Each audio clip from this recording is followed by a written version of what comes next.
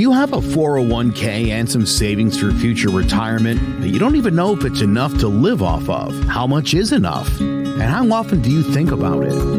The team at JPEX Financial Group can help set your mind at ease. We specialize in creating strategies, doing the planning and managing of your financial, educational, and investment needs. We help clients pursue their investment goals with sound financial strategies. You deserve a personal, tailored plan. Lasting, meaningful, and open relationships are the foundation of our practice. You've worked hard for your money and should feel confident with your investment choices as you make decisions for your financial future. Your goals are our goals. We are dedicated to your needs and hopes for your future. Visit our website or give us a call at 860-430-5397. Clovercrest Media Group presents a CMG podcast. Keys to the City. Keys to the city, baby. When you see us, so you know. Crossed up by Kobe, little floater to Shaq, and then Shaq goes like this, and the rest is history. Pay attention. Don't tell me what to do, devil woman. Speaking of those Lakers, but I hold on. But I didn't make my. I said Denver's gonna win. Yeah, you did. You said that. There's no other show like that. Clovercrest is doing great things right now. Streaming everywhere. Jones on first down, wide open, it's Barkley, and Saquon Barkley will take it into the end zone. Your best ability is availability. Saquon Barkley, he's great when he's on the field, but the problem is since 2018, he hasn't been healthy for this team. Look at this. They lob it to me. Taps it in off the glass. How about that? Porter Moser, I think right now is the best coach in college basketball, hands down. It's 2 for 3. He's done his part. Pitch is drilled to deep right field toward the pole, and it is gone. They don't mind not being what they were in the 90s as the best organization in baseball, because the Yankees are not. They're even close to the best organization in baseball. You're trying to be the Rays, and the Rays do this for a reason. Like, you're the Yankees.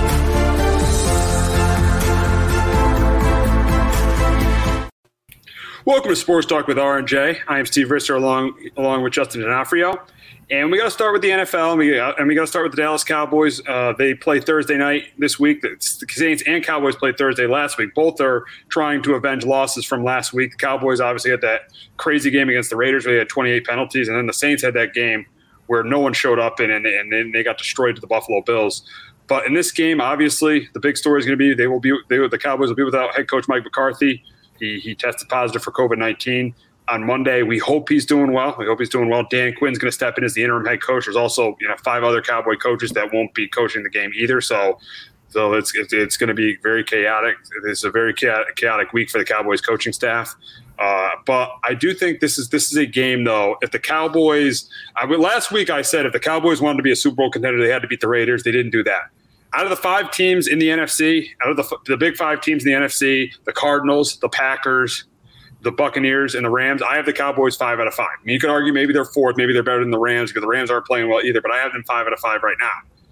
I think with the Eagles losing to the Giants last week, I know the Redskins are 5-6 too. I think the Cowboys are clearly the best team in the division. So I was going to say going into this game, if the Cowboys lost this, they'd be in danger of making the playoffs. But I just feel like they're still the best team in this division.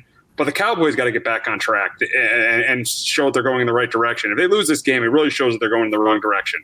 So for this game, they're probably going to be without Ezekiel Elliott. But the good news for them is they're going to get CeeDee Lamb and Amari Cooper back. And we don't know if Alvin Kamara is going to play for the Saints. I think this is a close competitive game. I think Sean Payton's going to have this team competing on Thursday night. This is going to be a close competitive game. But at the end of the day, I got to take the team with more talent. I got to take the team with more talent in this game. I feel like Dak Prescott will make enough plays. I don't think he'll have a great game, but I think he'll make enough plays. I think the Cowboys defense will force a turnover from Trevor Siemian. I think this is a close competitive game. But at the end of the day, I got to go with the Cowboys winning it, and I got them winning it 20-17 over the Saints. But Justin, can the Saints defense help them snap their 4-game losing streak? It's going to be tough. I have the Cowboys 24-17. For the Saints, I definitely do think they show up this week. Again, they've had 2 bad games. I know it's been injuries. They've lost guys and all that. But with everything going on with the Cowboys, with all the COVID stuff, and hopefully, with the coaching staff, hopefully they're all doing well and we'll be back soon. I think that the Saints do keep this close. I think their offense will probably chew as much clock as possible to shorten this game up. And I think that will, keep Dak Prescott and their offense and Cowboys offense out the field long enough that they hang in there. I don't think, again, because the Saints secondary has not been great, and I think the Cowboys are going to make some plays through the air. Saints have been good stopping the run besides the last few weeks. Cowboys still have Tony Pollard, who's still a really nice back to have, especially as your backup. But I still have to take Dallas on the road, even though with all the problems right now that the Saints have. I think Dallas still has the more talented team in this game.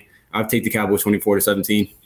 Yeah, and why I think Dak's not going to play as well is I think the Saints are – I know the Eagles ran all over the Saints, but I do feel like the Saints are going to be able to stop the run. I think they're going to be able to stop the running game with Tony Pollard, so that might force a turnover there. That might give them a chance.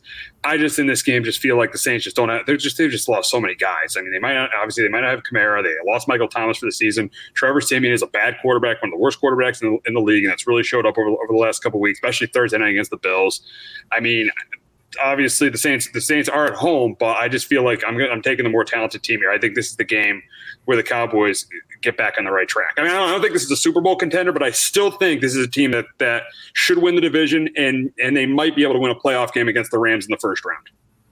Yeah, absolutely. It's a team that definitely can win a playoff game. Probably not much after that. They have a lot of talent. The Cowboys did. They're not playing up to their full potential right now. It's just, I don't know what it is. Last week defense, it just didn't really show up at all. Oh, terrible.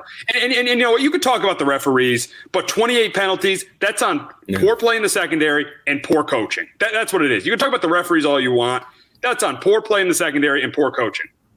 Yeah, because I thought most of those penalties were actually good calls. Like there wasn't too many calls in that game where I said, usually in a game like that, you kind of thought a lot of them would be questionable, but they really weren't. Like that one in OT was – terrible. Anthony Brown was absolutely pathetic on Thanksgiving. Pathetic. I don't want to hear excuses from Cowboy fans about the penalties. Anthony Brown was pathetic on Thanksgiving. He shouldn't even been on the field. And they should have not been playing man coverage all the time. They should have adjusted and played zone.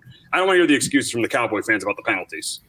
Yeah, no, both sides are horrible. The Raiders always lead the league in penalties for the most part. So, yeah, last week was a bad one. So we got a comment from Hector. So do you think Philly or Washington can make a run if the Cowboys lose this week? It's hard for me to say. I think Philly can. I think they have if I had a choice between the two teams, it would be Philly, because I think Washington still has to play Dallas twice, and those are going to be really, really two tough games for Washington. Dallas is the better team. Dallas, I think, definitely wins one of those two games between those two teams, and then Washington is a tough game this week. I'll tell you who I'm picking later, but Washington is a tough game this week. They're going out to Vegas to play the Raiders on a short week, and they also play the Giants again on the road. And then the last game of the season, even though the Giants aren't good, they're still on the road playing that game against the Giants. And Washington still got to play Philly twice. I don't see Washington sweeping either Philly or Dallas. For the Eagles, I think have the easier road. I think they play the Jets. They play Washington, so I think they'll win one of those two games. Then they got the Giants at home. I think they get revenge against the Giants the second time they play them. I think the game last week was more about the Eagles losing the game than the Giants winning the game. I think there's a better chance if the Cowboys lose this week of the Eagles winning that division. I mean, there'd be a much better chance of the Eagles winning that division if they didn't give the game to the Giants last week. But between the two teams, I would say the Eagles.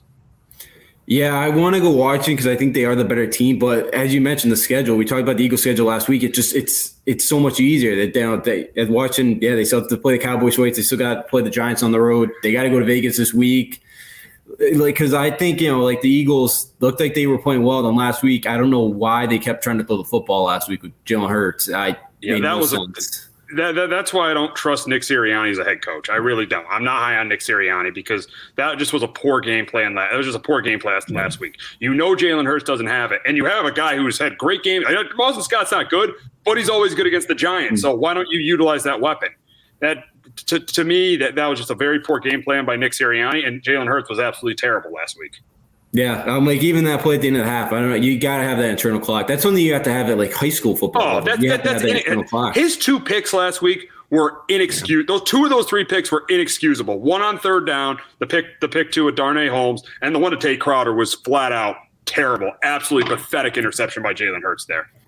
Yeah, absolutely. And, it costed them, and then you could drop the 2 drop balls there by Rieger late in the game. That's another conversation for Howie Roseman, who picked Jalen Rieger over Justin Jefferson. Terrible pick right there. Yeah, it was. That should be a pick that should get you fired. Yeah, that's going to haunt them for the next 10, 15 years. But it's like I want to pick Washington, but like their schedule is just so much more difficult than the Eagles, and that's why I think the Eagles will, as long as the Eagles get back to what they do best, and you hope they do that with the running game this week. But like I'd take Washington, Ron Rivera any day of the week over Nick Sirianni. But yeah, it's a schedule wise. Again, the way they run the football, Washington, like I could see them beating them once. I can't see them beating them twice, especially if it's a big spot and the Cowboys need to win. And then Taylor Heineke against Dak Prescott, yeah, that too, yeah.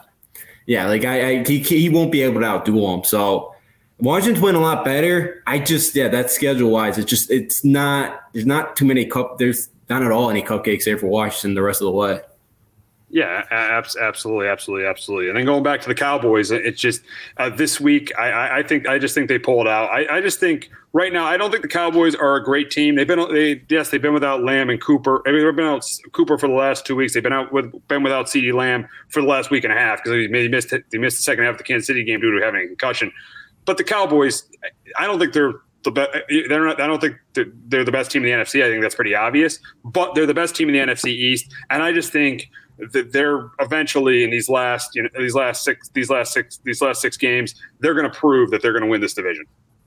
Yeah, I think so too. I think they'll figure it out. Maybe not this week with every kind of the coaching staff being out, but like I think they'll figure it out at some point here down the stretch. You got Washington. You got a big 3-game road trip right here. That Washington next week and that the Giants. So yeah, I think the Cowboys will figure it out eventually before taking on Arizona week 17. Because they have a lot of talent, especially offensively, and we've seen the growth defensively this year. And yeah, they took a big step back last week, but it's like we've seen the growth and what Micah Parsons done for that defense this year after drafting them. So like, yeah, I think the Cowboys are a talented team right now. With how bad the Rams are playing, I'd probably put like the Rams 4A and the Cowboys 4B. Like it's not too much of a gap anymore, like it was a few weeks ago. But yeah, clearly, I think the Cowboys are still the best team in the NFC East. Yeah, absolutely. So interesting game for the Cowboys this week, but we got to move on to probably the biggest game of week 13, and that's the New England Patriots going to Buffalo to face the Bills. And I think this is going to be a close, competitive game. And I know I have not been as high on the Patriots as a lot of people are, but if they can win this game, they're 7th in a row in Buffalo. When Buffalo has 10 days off, let's remember Buffalo's 11 days off. Because they have a ton of time off. They have a major advantage going into this game. The Bills. If New England could come in here and beat the Bills in this game, I'm definitely in on the Patriots being Super Bowl contenders. I will promise that to the audience. I will promise that to the Pats fans listening. If they win this game, I will be in on them being Super Bowl contenders. But as of right now, I feel like the Buffalo Bills are the better football team going into this game. I still think they obviously have the better quarterback in Josh Allen. I think their defense is close to as good. The Patriots don't have a skill guy as good as Stephon Diggs on their team. And I think the weather is going to be an advantage for the Patriots because it's going to be a windy night in Buffalo. So I think the Patriots will be the team that runs the football better. I do think Josh Allen might make a mistake, but I do think the Bills defense forces Mac Jones to make a mistake. In a close, competitive game, I'm going to go with the team with the better roster and the better quarterback. And I got the Buffalo Bills going back into first place, beating the Patriots 23-19 on Monday night. But Justin, can the Pats defense contain Josh Allen, and can Mac Jones manage the game to help them take control of the AFC East? Yeah, I get the Pats 23-21. I think the Patriots run the football better than the Bills, and I think they keep Josh Allen and that offense off the field long enough. The defense has been 15 turnovers in the last 6 games, and that's, Patriots have been great at that. Again, then the Bills have lost the ball, or they've turned the ball over 11 times in the last, 5 games, pretty much since the bye. They have not really looked right offensively. Defensively, they've had their issues as well. I think Mac Jones, I know he missed Hunter Henry last week. He had a couple balls probably should have been picked off last week. I know wasn't his best game. He still threw for over 300 yards. Kendrick Bourne has really stepped up the last few weeks for him. He had 2 touchdowns last week. So this defense right now, they gave up the big touchdown last week in that draw, but it was but they gave all sorts of fits to Ryan Tannehill. They benched him, third, fourth quarter in that game. He was not, they made him look horrible last week. I think the Patriots defense is, plays well again. I think, they shut down the running game, and I think Josh Allen's going to have to make a lot of plays through the air. But the Patriots secondary has played a lot better these last few weeks, playing a lot more zone coverage. I'll take the Patriots. I think they're playing right now best team. I think they're playing one of the best teams right now in the entire league. Buffalo's not. I'll take Bill Belichick to come in here, 8 days off to come up to Buffalo. He's owned Buffalo. I'll take the Pats to go on the road and get the win. And really, outside of that Monday night game last year in Foxborough, Bill Belichick's had his way with Josh Allen. He really has, because he beat him. I think he beat him in his first 4 starts. He beat Josh Allen in his first 4 starts. And then last year, even though the Bills won the first game, Josh Allen didn't play that well in that game. And in New England, that was a bad weather game in Buffalo. A much worse, a New England team that was much worse. Ran the ball, played pretty good defense against Buffalo in the game at Buffalo last year. Obviously, the game in New England, Josh Allen, they completely blew out the Patriots in that game. But the game last year in Buffalo, they played them tough. So Bill Belichick has had his way with Josh Allen. And you made a good point about the Patriots defense. Yes, they gave up a lot of rushing. They gave up a lot of rushing yards last week, which is a little bit concerning. But it's been the turnovers, and obviously they've had all those pick sixes the weeks previous to them playing the Titans, and then last week they forced a bunch of turnovers. This defense has been very opportunistic and has played really, really well recently. But we're going into the home stretch, and the Patriots are playing have some tough games here. We said in this 4-game stretch against the Titans and against the 2 games against the Bills and the 1 game against the Colts, they had to win 2 out of those 3 games to make the playoffs. I still think that's true, because I think they're going to beat the Jaguars, because they should beat the Jaguars. So that's 9 wins right there. And if they could just win one of these next 3 games, I feel like at 10-7 they're going to get in, they're going to get one of those wild card spots and get into the playoffs. But obviously they're not. The Patriots aren't thinking of that right now. They're thinking about winning this division and maybe even getting the number 1 seed. That's the way they're thinking right now. But as we said, they got to win 1 out of these 3 games. I think they're going to make the playoffs. But these are tough games. These are not going to be really, really tough games. To me, I still think the Bills are the best team in the AFC East, but the AFC East is obviously going to be decided this month because these teams are really close together. I still think the Bills are the best team, but we'll see what happens. We'll see what happens in the next couple months between these 2 teams. Yeah, absolutely. And I think the Bills are the best team if they go back to what they were doing before the bye. Like when they went on the road and beat Kansas City by 20. Like if I see that team Monday night, they're the best team in the AFC, but I have not seen that team in a while. So for right now, I'm not even trying to be a homer. Right now, I do think the Patriots are the best team in the AFC. The KC's right there the way they've been playing. If KC has another good showing Sunday night and they look better than the Patriots, I'll take Kansas City. But right now, the way the Patriots are playing, I thought Sunday too against the run. Like I thought Bill kind of was. He was going to let if the Titans wanted to run on him all day, he was going to let them. He did not want to make. What did they play? They play a lot of they had a lot of probably 6 guys in the box, 3 safeties. Was that what they played more of? Yeah, is that why the Titans were able to run the ball? Yeah. He was gonna let the Titans kind of be able to run all over him. He wasn't afraid of getting beat by the run game. He kind of went okay. So he kind of sat back and said, all right, Ryan Tannehill beat us. And, get what, like 90 yards? He did not have a lot. Yeah. Oh, he was terrible. He was absolutely terrible. Yeah. And I think that's going to be the same game. That's going to be the same game plan this week, because obviously the strength of the Bills is going to be their passing game with Josh Allen and Stephon Diggs. So I feel like they're going to double Stephon Diggs. They're going to eliminate Stephon Diggs. They're going to force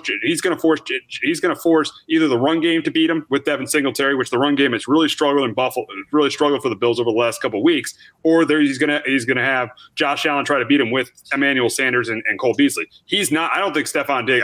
You can almost guarantee Stephon Diggs is not going to have over 100 yards in this game. No, I don't think he will either. Jackson's been good. He probably will throw McCourty as that second guy on him. And then like he did, Kyle Duggar, he's having a great sophomore season right now. I've been really impressed with him. I think he had another pick last week as well, or 2 weeks ago he had one. So Duggar's been well. The corners are playing a lot better. So yeah, I think they kind of shut down Diggs and they kind of try to let they try to let one of his other receivers be Emmanuel Sanders, Beasley.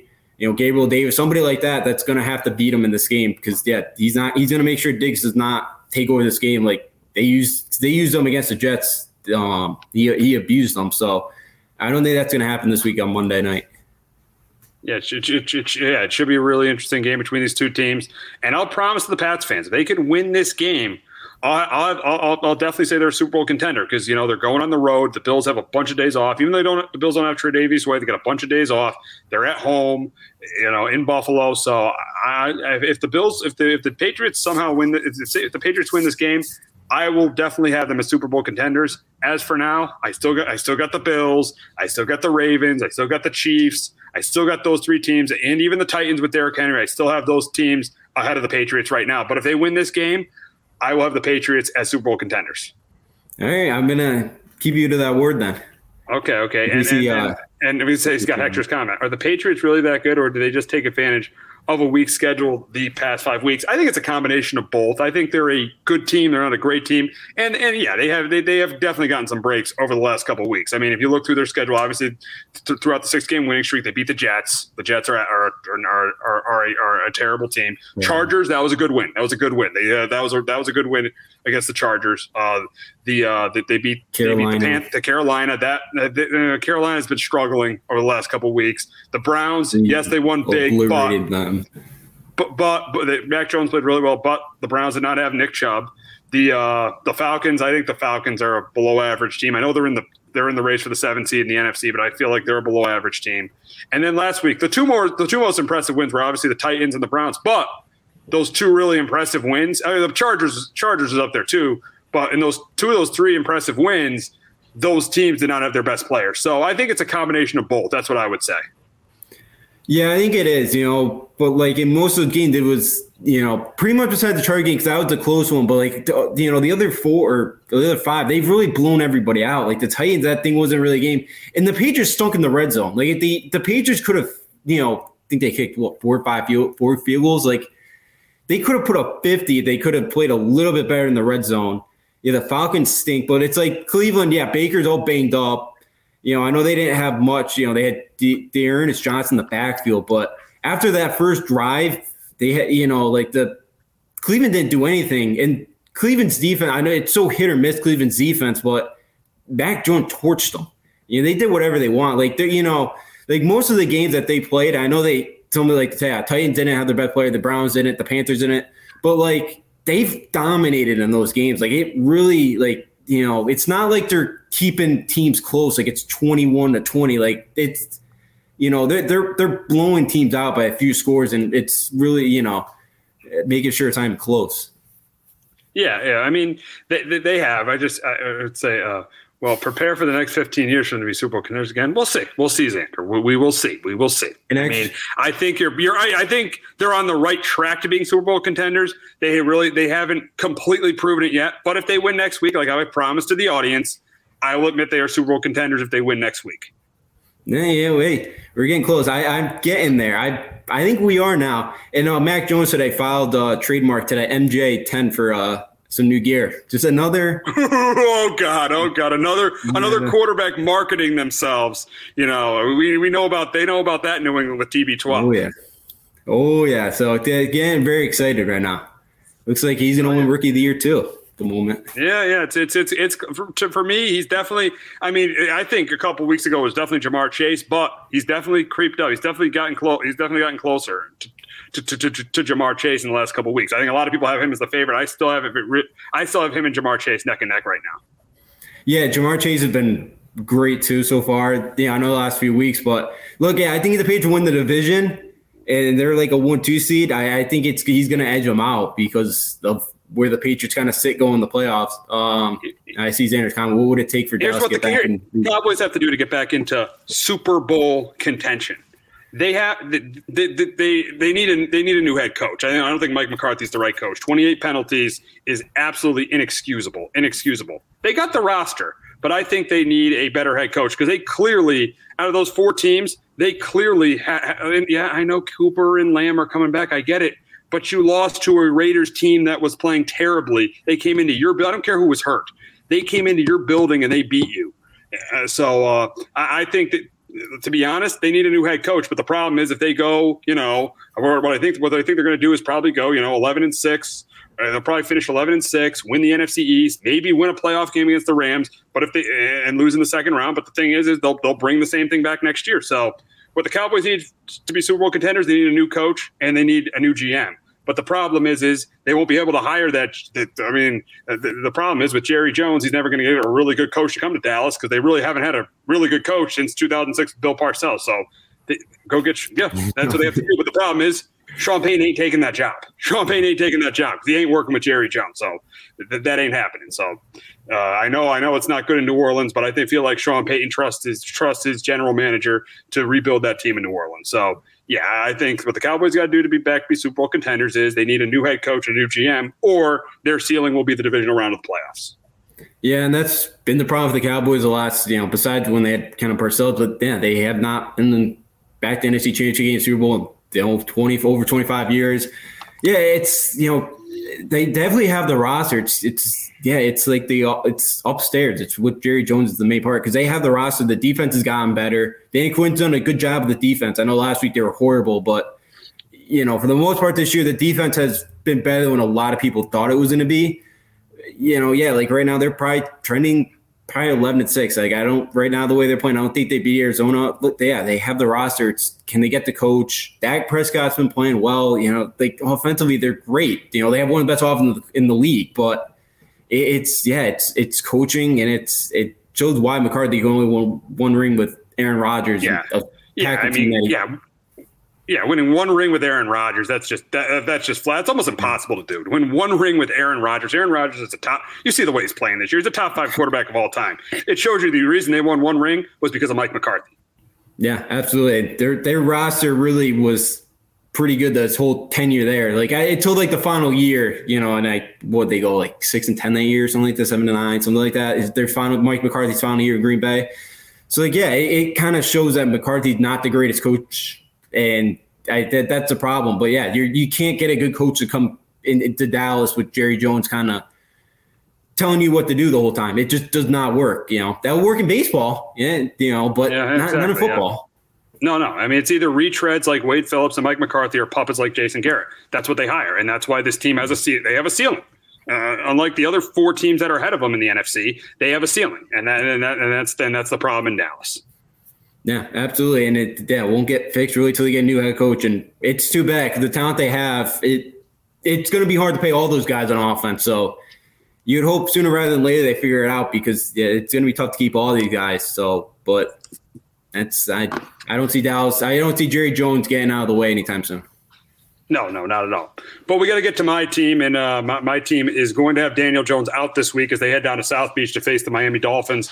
And the Dolphins are playing really, really, really well. The Dolphins are playing really well. Mike Glennon gets to start this week. I wouldn't rule out the fact the Giants can win this week because I think the Giants defense can definitely contain the Dolphins offense. I wouldn't be surprised at that. The problem is I just don't feel like the Giants are going to score enough points. And this Dolphins defense has played better during the winning streak. I mean, they haven't given up more than 17 points in a game during this winning streak. Their defense has started. I mean, their defense wasn't playing well before the winning streak, but their defense has started to play really well before this winning streak. And I think obviously this will be a really, really close competitive game. I think it's going to be a close competitive game. But I feel like I'm going to go with the team with the better quarterback. I was going to take the Giants if they had Daniel Jones, but I'm going to go with the team with the better quarterback. I feel like the Dolphins contain Saquon. I think they force a turnover or 2 from Mike Glennon. And I feel like Tua manages the game. And that's all he's got to do when he goes up against Mike Glennon in this Giants offense, just manage the game. And that's why I got the Dolphins winning their 5th in a row. I got the Dolphins going to 6-7. I got them beating the Giants 23-17. But Justin, can the Giants defense carry them to their 2nd straight win? They're going to have to with Mike Glennon, who is a serviceable backup quarterback. Last week they forced some turnovers. I know probably got kind of lucky, a couple of them. But last week the way they played, I guess when we talked about it, I guess part of it too was kind of the Eagles just flat out didn't really have a good game plan whatsoever in that game. The Eagles were terrible. They did everything they could to lose that game, and they did. Yeah, because they had many chances to win that game. They handed the Giants. That was their payback for what happened Week 17 last year. Like here we pretty much, yeah. That was their payback for what they, that was their apology. So. Against a team that, again, they're still not great running the football. Tua's been managing the game very well. He hasn't really turned the ball over much at all these last few weeks. That's what the Giants are going to have to force a couple of turnovers. They're going to have to shut down the running game. and make Tua beat you through the air. I just don't think the Giants will be able to score enough points for the Dolphins. They're going to have to be kind of in a hurry-up mode where they're going to be down 2 scores, in the third, fourth quarter, where you're going to have to speed up Tua here. Like, I think the Dolphins to be able to play their game of kind of run the football, Tua just being short passes, getting it out. He's been very efficient. Jalen Waddle's starting to get going. He had 9 catches last week. I think he had 8, a week or two ago. They're starting to get Jalen Waddle very involved. So I got the Dolphins to win this game 20-16. Yeah, should be interesting. It should be an interesting game. I don't think the Giants, I don't think it's an impossible game for the Giants, but it definitely got more difficult now that Daniel Jones is out. But we got to get to our best bets this week, and I'll start with mine. And I got the Ravens -4 against the Steelers. I think the Steelers have a bunch of issues right now. TJ Watt's not going to play. Chase Claypool's been shut down by Mike Tomlin. I think the Steelers got a bunch of issues in this game. I do think the Ravens have their issues offensively as well, but they don't have as many issues as the Steelers right now. And obviously they have the much better quarterback. So that's why I get the Ravens -4 against the Steelers. Second one, Colts -9 against the Texans. I think the Colts come back this week and have a big week against Houston. I think Jonathan Taylor's a big week on the ground. I think Carson Wentz has a good game too. And the Texans are absolutely terrible. They blew a 14-3 lead against the Jets last week. The Texans are obviously one of the worst teams in football. That's why I got them. I got the Colts -9 against the Texans. And I got Washington +2.5 against the Raiders. The Raiders have trouble stopping the run. Washington's kind of find a formula to win, stop the run, run the ball. That's been the way Washington has what's what Washington's done during their winning streak, especially the last 2 weeks against the Panthers and the Seahawks. I picked against them all 3 of those weeks too, against the Bucs, Panthers, and Seahawks. And I'm not going to make the same mistake this week. I think Antonio Gibson has a big week on the ground. I think Washington wins a close. I think the Raiders might win a close one, but I think Washington definitely covers, and I think they win outright too over the Raiders. Justin, your best bets. Mine this week, I'll start with the Cincinnati Bengals this week, -3 at home.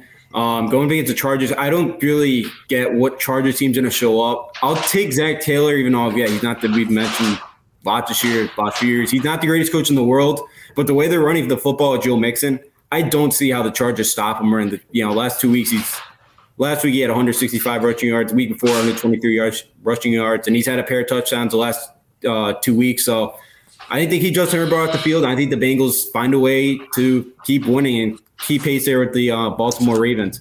I'll go Sunday night. I'll take Teddy Bridgewater on the road on Sunday night. Teddy Bridgewater at the road underdog, he's like 24 against the spread. I'll take him to go cover. Not winning games, but against the spread. No, I don't think they're winning this game. But I think Denver's defense has found a good form. I thought their secondary played very well last week against Herbert. I think they run the football well enough in this game to keep Patrick Mahomes off the field enough.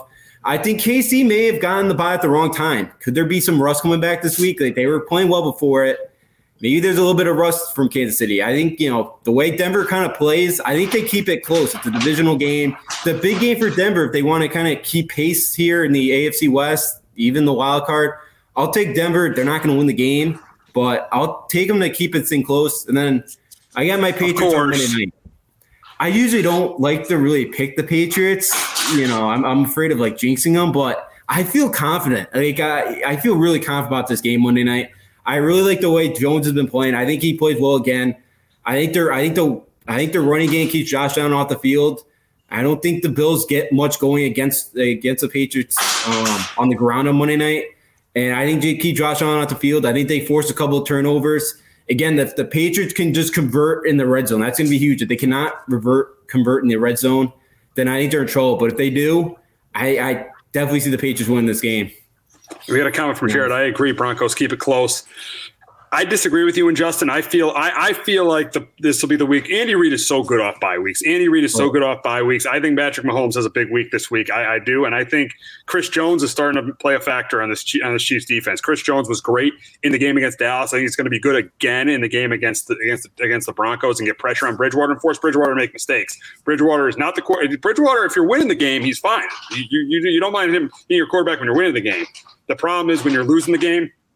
It's a major issue to have Teddy Bridgewater. The Broncos have only had 2 out of their 6 wins. 2 of them have been come from behind victories, and really those games. It was the first 2 games of the year. The Giant game where they were down 7-3, and the Jags game where they were down 7-0. So they were not down by more than 2 scores. So Teddy Bridgewater is the kind of quarterback that you want to if you're down big in the game. You don't want him being the quarterback. If you're winning the game, he won't make mistakes. It's great. That's the thing about Teddy Bridgewater. You want him when you're winning the game. You don't want him when you're losing the game. Yeah, he's the real definition of a game manager.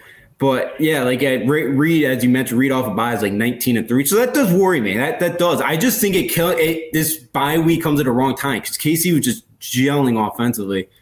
I thought Vic Fangio had a great plan of running the football. Like I think the Broncos can get out to a lead in this game if they run the football early enough. They score early. I think they keep this thing close. Yeah, Casey's defense, Trent Jones, Frank Clark are really starting to. Even the Chiefs secondary is starting to play a lot better. Like I do think, and that's why I'm just worried that coming off a bye, like I think they just got it at the wrong time, and I think there could be some rust early on. I think the Chiefs probably get it going, and that's why I think they score some points this game. But I think early on, and I think it's long enough for the Broncos and Teddy Bridgewater to make enough plays just to keep this thing close. And Jared Cohen said this game is big when it comes to the Pats proving they're for real. And I said exactly. So that's exactly what I said. If they win, I said it. If they win this game on Monday night in Buffalo, I got them as Super Bowl contenders. If they win this game in Buffalo on Monday night, that's a great comment by Jared. It absolutely will prove if they're for real or not. Yeah, absolutely. They'd be 9-4, pretty much. Have a game in hand on Buffalo with one more at Foxborough. And the funny thing is, if they win this game, the Patriots, they do have that game in hand. The game the Bills play when they have a bye week is against Tom Brady and the Buccaneers. So you could argue they pretty much would have a 2-game lead if they win this game on Monday night. Wow, I forgot. Yeah, they do play the Bills. So yeah, this would really be huge to get that division because you got the Colts and the Bills, and then Miami's going to be tough. They never play well in Miami, and then Jacksonville. I'm scared for Trevor Lawrence that day. So yeah, like they'll have 2 games in hand. So yeah, you got to feel very good if you're a Patriot fan, especially they're right there. So with the Ravens, they're only a game back of the Ravens for that 1 seed. So yeah, this is definitely a huge game for the Patriots to kind of show they are for real. And I think their defense is. I think again, like Bill's teams, they just steadily improve week in and week out, and you've really seen it this year. And I think it continues Monday. Yeah, we'll see what happens in that game. That should be an interesting game. But we got to get to the slate of games this week, and we'll start with the big game in Cincinnati as Justin Herbert goes up against Joe Burrow. They played last year, but they didn't go up against each other. Tyrod Taylor started that game in week 1, so we got Joe Burrow against Justin Herbert in this game, and this is going to be a close competitive game. And I'm going to go with the team because of where the game is in Cincinnati. It's going to be a little bit cold. I'm going to go with the team that runs the ball better, and we know the Chargers are a terrible team stopping the run. So I think Joe Mixon has a big game on the ground. I think Joe Burrow has a good game through the air too. I do think Justin Herbert makes his plays, getting the ball to Keenan Allen and Mike Williams, but I just don't think he makes. I think he makes maybe throws that bad interception like he throws every game, just like he did last week in the end zone. He also threw a pick to Patrick Surtain too, but I think he throws a bad interception, which makes the difference in this game. I'll take the quarterback that makes less mistakes, and I'll take the home team. I got the Bengals beating the Chargers 31-24, but can Justin Herbert keep up with Joe Burrow to pull the upset? It'd be tough. The way, you saw last week, a couple turnovers. They just can't stop the run. Like Chargers, it's tough for them to just, their offense to really stay on the field. I had the Bengals 27-21. I think, Herbert probably makes that interception too. I think, the Bengals I think they control the time of possession. Like, I just don't think they're able to stop the run. And I think that's really the big problem. I just don't think Justin Herbert to be in the field long enough to kind of keep up with Joe Burrow. Yeah, I think they're going to make some big plays to, Mike Williams, Keenan Allen. I think they'll have success, on offense. I just don't think it's enough to keep up with Cincinnati just because as I mentioned, they can't stop the running game. So I gotta take the Bengals at home on Sunday. We got the Cardinals traveling to Chicago to face the Bears, and in my opinion, I think if Kyler Murray plays, the Cardinals should win this game. Big. I think they'll be able to run the football on this Bears defense. I think Kyler Murray will have a good game, and I think with Marcus Golden and and their pass rush. I think they get a lot of pressure on. And Marcus Golden and Chandler Jones. I think they get a lot of pressure on Justin Fields. I think they force a turnover or two from Justin Fields. I got the Cardinals winning this game big. The Bears were lucky to win that game on Thanksgiving. The Lions pretty much handed them that game. They're coming. What the heck was the Lions coaching staff doing, calling 2 consecutive timeouts? Not even to give Jared Goff a chance. Part of this. Yeah, Jared Goff's that roster's terrible. Part of the fact the Lions don't have a win is because their coaching staff is terrible. That coaching staff is awful. If they don't win a game, I feel like that coaching staff should be fired in 1 year. That coaching staff is absolutely terrible. It's almost as bad as Patricia, which is not saying much at all. Patricia's an absolutely pathetic NFL head coach. So I think this is a game where the Cardinals win. I think the Cardinals win it. I think they win it by a couple of scores. But for some reason, Justin, you feel like the Bears are going to give the Cardinals a game, even if Kyler Murray is this because are you assuming Kyler Murray might not play on Sunday? Yeah, I'm assuming he may not play. Because I really haven't heard anything much on his status. And I think with how cold it is, I could see the Bears being able to run the football. I know that that's the Cardinals' weakness. I know they rank 17th. I could see David Montgomery having a nice day on the ground. Yeah, Justin Fields is probably not going to have any time to throw the ball in this game. They're going to have to do it all in the run game. So, yeah, if the Bears get down a score early on, and Colt McCoy's played well. He had over 400 yards against Seattle a few weeks ago. Colt McCoy's played well. But it's going to be cold in Chicago. Going to be windy. I see the Bears trying to keep this thing close in this game. I think they can run the ball well enough to kind of stay in it. I don't think they win this game, but I don't know. You heard too the Illinois Fighting Illini basketball game Monday night. They were chanting "Fire Matt Nagy," so it's starting to spread across the state of Illinois. Oh yeah, it shouldn't have happened at his son's high school football game. That was terrible, but it happened at his son's high school football game. It's happened at Bulls games. Yeah, it's pretty much happened everywhere. It's pretty much inevitable that Matt Nagy is going to get fired. It's definitely going to happen. It's just a matter of of when than if he's going to get fired. It's pretty much just a matter of when he's going to get fired than if he's going to get fired. It's just it looks like the Bears are going to move on from Matt Nagy. But we're going to move on to another game, and we got an AFC South matchup in Houston as the Colts are trying to rebound off a tough loss to the Bucs last week. The perfect team to play coming off a tough loss. They're going down south to face the Texans. And I understand it's a division game. And I know the Colts won big, but the Houston Texans are absolutely terrible. That roster is absolutely pathetic. And I feel like Jonathan Taylor is going to have a huge day on the ground. Wentz is going to have a huge day through the air. The defense is going to have a good game. I got the Colts winning this game big, 31-10. And Justin, I assume you got the same. Yeah, I got 27-13 Colts. I don't even think they're going to need Wentz. I think Wentz is probably only going to need about 90 passing yards in this game. I think Taylor's going to try to continue his pursuit here for MVP. I think he's going to have 100. I think he's going to have over 150 yards this week easily. This game, the first time around, was 31-3. I think Tyrod Taylor definitely better quarterback Davis Mills. So I think they get a couple drives going, but not enough. I think the Colts run all over the Texans once again this week. NFC South matchup down in Atlanta as the Bucs take on the Falcons, and I think this game is a complete blowout. I think that Brady has a huge day. Fournette has a good day on the ground. I think it's a total blowout. I think they get pressure on Matt Ryan. As you've seen, the Falcons against good. They've beaten a lot of the bad teams in the league this year. They beat the Giants. They beat the Jets. They beat Miami when they were banged up. They beat. I'm not sure who else they beat the Jags last week. So they've beaten a lot of. Yeah, I mentioned the Jets. The point is they've beaten a lot of bad teams. The Falcons, just because they've had the better quarterback in those games. Matt Ryan is still a pretty good quarterback, but that roster just isn't any good. And I feel like the first game they kind of stayed in the game against them in Tampa. I feel like that's not going to happen here. I think this is going to be a blowout. I got the Bucs going to 9-3, beating the Falcons 31-13. But Justin, can Matt Ryan keep up with Tom Brady to keep the Falcons in playoff contention? I think this game's close. I hit 31-24. That first time around, it was close. It was just the Falcons. Matt Ryan threw the 2 pick sixes, but the Bucs have not played well on the road all year.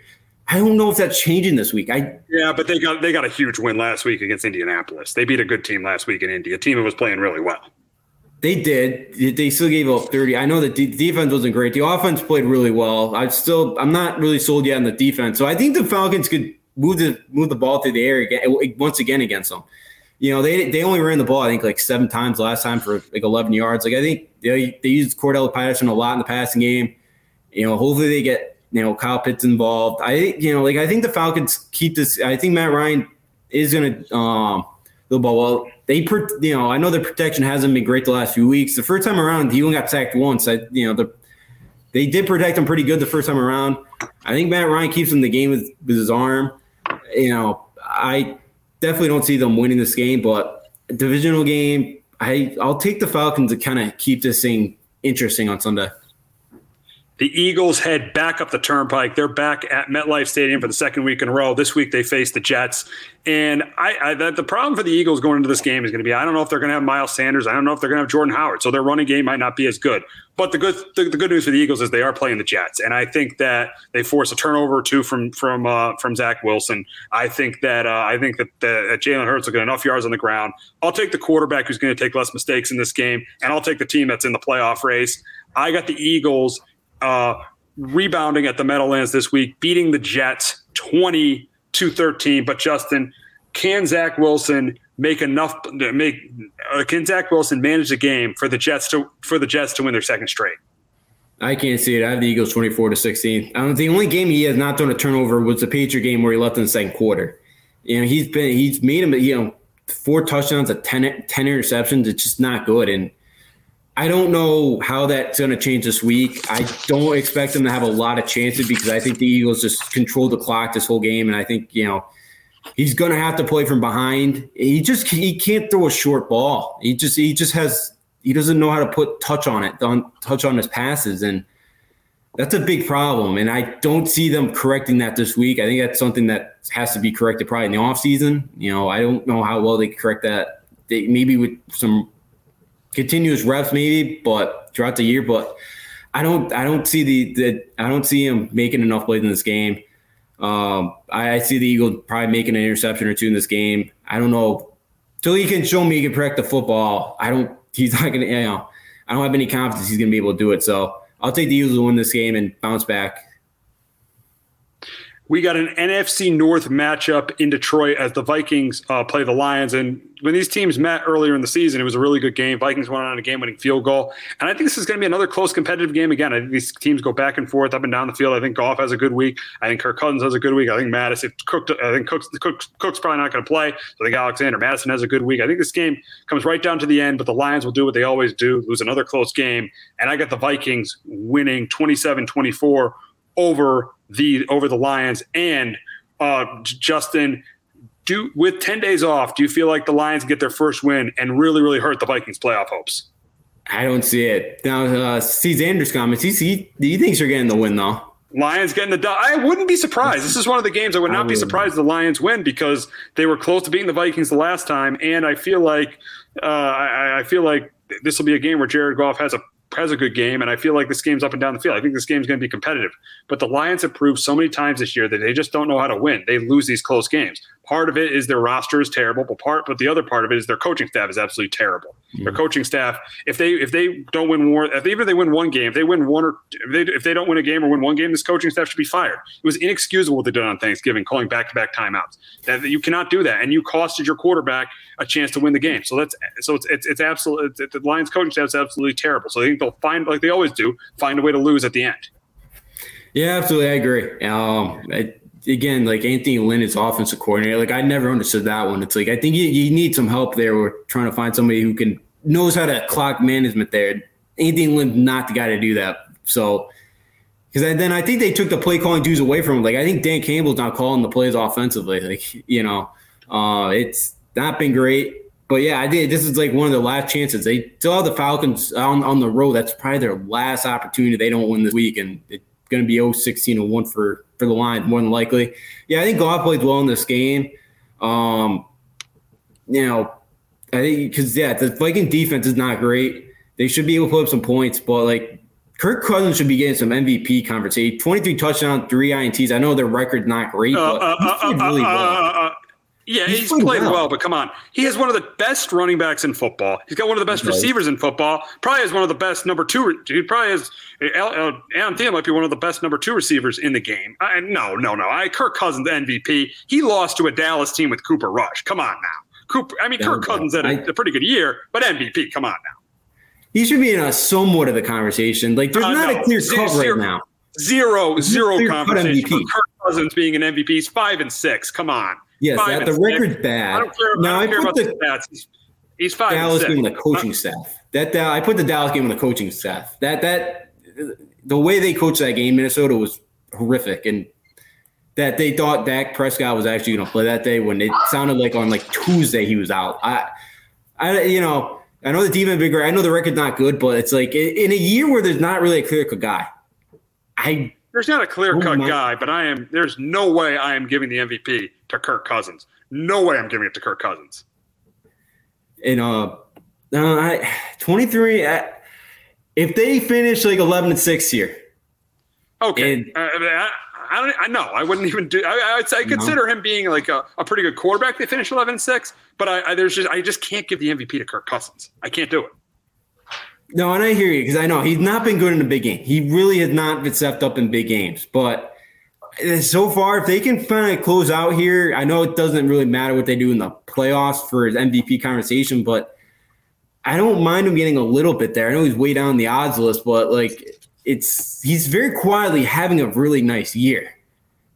But, I know their offense is stacked, but. Yeah, I mean, if you take Justin Jefferson and you take Dalvin Cook away from him, he's probably not. He's pretty much like Ryan Tannehill. It's like taking A.J. Brown, Derrick Henry away from Ryan Tannehill. He's not any good. He's not on that top 10 level. He's on that. He's not definitely not in the top tier. He's not in the second tier. He's not in the Brady Mahomes. He's not in the Brady Mahomes tier. He's not in that tier. He's not in the Dak Prescott. He's not in that tier. He's in that third tier with Ryan Tannehill and maybe Derek Carr. He's in that tier. So I would never consider him for an MVP. I just think the reason his stats are so good is because he has really good weapons around him. Well, we'll see what happens the next couple of weeks without Dalvin Cook. If he can step up, maybe I'll consider your point. Okay, because they do Steelers next week but the Steelers defense is pretty much obliterated right now. The Bears on the road tough, but then they have the Rams and then at Green Bay. He goes on the road to beat Green Bay, and that means something for division. Impossible. I don't know. I guess we'll see, but I don't mind him getting a little bit of the conversation right now, just because I haven't seen it. But I had the Vikings offense should be able to win this game, and then I Patrick's comment Lions could be the first team ever to go winless twice in NFL history. Yeah, and that just shows you how pathetic their organization is. I mean, if you do it twice, that just shows you how pathetic that organization is. I mean, and I think this is the fifth time since their incorporation, 1942, that it's been 5 times this is the 5th time they have not won a game to their first 11, 12 games in the year. It's just sad. Yeah, it's awful. It's terrible, and it shows you why that organization is pathetic. But we got to get to the 4:00 games, and we got a matchup in Pittsburgh between the Ravens and the Steelers, divisional matchup. The Steelers are a mess right now. They're going to be without Chase Claypool. Obviously, they'll be without T.J. Watt. I think the Ravens defense is going to have a really good game against the Steelers offense that is not playing well right now. And I do think though defensively they won't get embarrassed this week. I do think defensively they'll compete because I don't think Mike Tomlin will get embarrassed 2 weeks in a row. But at the end of the day, I'm going to go with the team with the better quarterback right now. And I got the Steelers beating the Ravens 19-13. But Justin, can the Steelers defense contain Lamar and carry them to an upset win? I don't think so. Their defense right now I've never seen a Mike Tomlin defense. I never thought I'd see the Steelers back-to-back weeks just play that horrible defensively. They were able, the Bengals, even the Chargers 2 weeks ago on Sunday Night Football did whatever they wanted offensively. They really struggled to stop the run, and I think Baltimore goes back to their bread and butter this week. It's just running the football. I think they get a lead, and Pitt's not going to be able to come back right now. The way their offense is, losing Claypool hurts. I have the Ravens win this game 27-20. I don't, without T.J. Watt, who's one of the best pass rushers and one of the best defensive players in the entire league, I just don't see how they win this game. It's a divisional game. It's Baltimore. I expect them to win this. I expect Baltimore to win this game. I expect them to win this thing.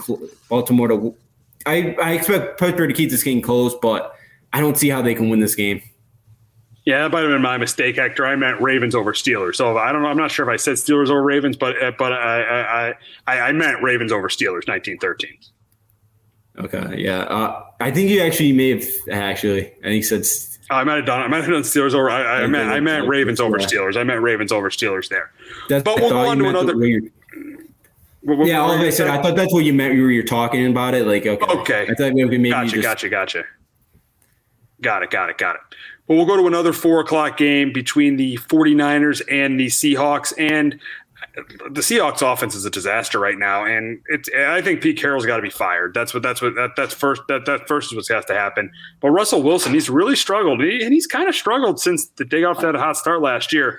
But in my opinion, I just feel like he's hurt. I feel like the Seahawks rushed him back from that injury. I think they had to, because if they didn't, they weren't going to make the playoffs. I know they blew out Jacksonville, but they lost 2 games. They very easily could have won with Geno Smith. So I feel like the Seahawks rushed him back. The 49ers, they got some injuries coming into the game. Fred Warner's not going to play. Neither is Deebo Samuel. So I do think this is going to be a close, competitive game. But at the end of the day, I'm going to go with the offense that's playing better. Even without Deebo Samuel, I feel like that the Niners, because they run the ball on everyone, they're going to have success running the ball. I think this is a close, competitive game, but I'm going with the Niners to go to 7-5 and win 24-17 in Seattle. But Justin, can Russell Wilson bounce back for the Seahawks to snap their losing streak? I don't see it either. I got the Niners winning this game 23-17. This defense has played a lot better the last couple of weeks. They're really starting to get it going. And Seattle, besides the 2-minute drive, late in the game to go, try the game the last week, tie the game Monday night game. The one other drive they scored a touchdown on, they had a 55-yard completion to lock it. Like, that was really about it. Like, besides that, they got nothing going. It's been, as you mentioned, it's been almost a year, really. They, since like the second half of last year, they really started to struggle. And it's still, I do believe, because originally that injury, it was like they were saying like early December that he was supposed to come back. And today it's December 1st, obviously. So, I don't think he's been 100% healthy, but they haven't been able to score more than 15 points the last 3 weeks. And this day in the NFL, very surprising. There is definitely something wrong. DK Metcalf didn't make his first catch till late in that game, the fourth quarter last week. Like, they have not been able to get him involved. There's something definitely going on. I can't trust Seattle right now, even at home. I got to go with the Niners 23-17. They're starting to play like the better team right now. Got an interesting game in Vegas with playoff implications for both teams. As the Washington football team has won 3 in a row, and now it's currently the number 7 seed in the NFC, faces the Raiders this week. And I think this is a close, competitive game, but I think the formula for Washington is working. I think it's going to work this week. I think they're going to, contain that running game of the Raiders. I think they're going to be able to run the ball. I know McKissick got hurt Monday night, but I think they're going to be able to run the ball with Antonio Gibson. I think they're going to be able to move the ball. I think this is a close, competitive game, but I'm going to take the Raiders, and I'm going to take them 24-20. No, 27-23. I'm going to take the Washington football team 27-23 over the Raiders. I just like the way the Washington football team is playing right now. Ron Rivera is definitely the best coach in that division by far, and that's why this Washington football team doesn't have a ton of talent, and they've lost Chase Young. Montez Sweat's not playing, but they just keep winning. I got Washington winning 27-23 over the Raiders, but can Derek Carr stay hot and keep the Raiders in playoff contention? I think he can, but I'm with you. I got Washington 24-21. I just, the Raiders been so Jekyll and Hyde. I don't know what team's going to show up on Sunday. And I kind of have a feeling what Washington's going to show up with. I know it's a short week and they're traveling out west, but, Darren Waller is going to be out of this game, so they're down another offensive weapon, one of the best tight ends in the game.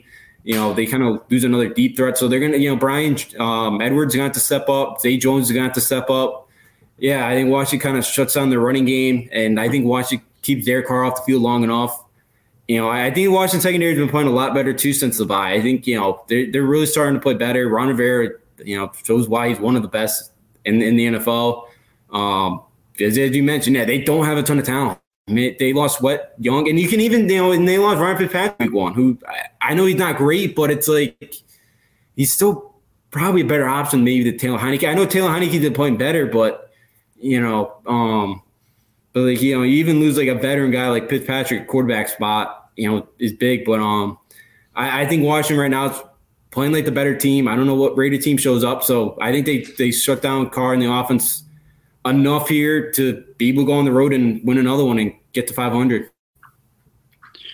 We got a matchup in LA as the Jaguars travel to SoFi Stadium to face the Rams. This is the get right week game for the Rams. I think they run the ball. They with Henderson and Michelle. I think Stafford finally bounces back and has a big week. I think OBJ gets going this week. I think this is a big win for the Rams. I got them winning 30-10. So, Justin, do you have the same, or do you have this a little bit closer than people think?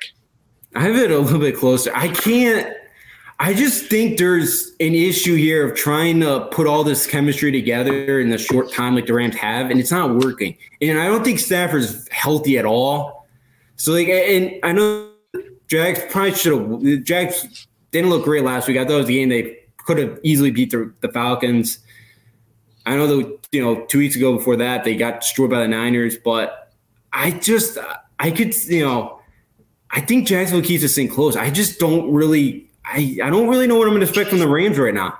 I don't think Stafford's healthy. I think they're going to be able to – Lawrence can make some plays against now. If he can have – if they could kind of keep Aaron Donald, under control, it's going to be tough with how bad the line is. But I don't really trust the Rams right now. I don't think – I just think trying to add all these guys and all these pieces like this, I think chemistry is so important in the NFL.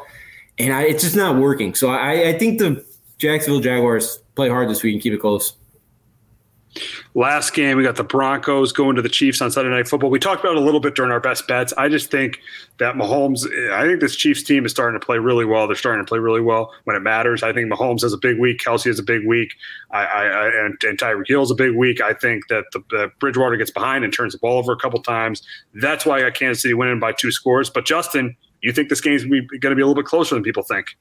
Yeah, I got a 28-23. KC, I think they do win the game. Yeah, Andy Reid's like 19-3 off a bye. He's excellent off a bye.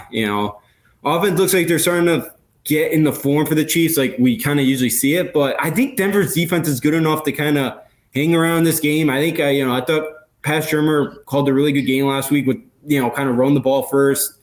Teddy made some plays when he had to. And I just think the running game is able to kind of keep them close and just hang around in Kansas City. The divisional game, it's a big game for the Broncos. It's obviously a big game for both teams, but I think more so for the Broncos here to kind of prove that they kind of belong here in the playoff hunt and trying to keep pace with the Chiefs, trying to keep pace in the wild card. I'll take Teddy to keep this game close. He's not going to out-duel Patrick Mahomes by no means, but I'll take them. I think the Broncos defense could force a mistake or two from Mahomes in this game, and I think the Broncos time to take advantage of that, keep this thing close. Yeah, it should be interesting what happens Sunday night in Kansas City. But it should be a good week 13 as well. But we had a huge week in baseball. Obviously the CBA and hot stove with the hot stove happening too. But before we talk about that, we got a promo from Clovercrest Media. So, Jess, why did you become a realtor?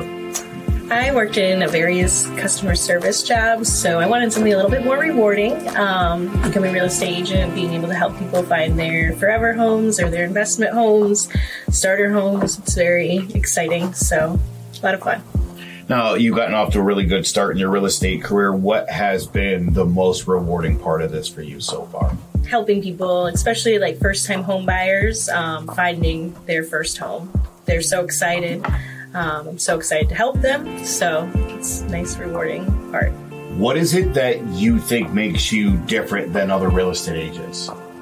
I think that my various roles in customer service has helped me. So I like to ask a lot of questions and I want to know what I'm doing. So I think that helps a lot because I'm not going to steer people the wrong way. I'm going to make sure they have knowledgeable decisions and help them find the right home.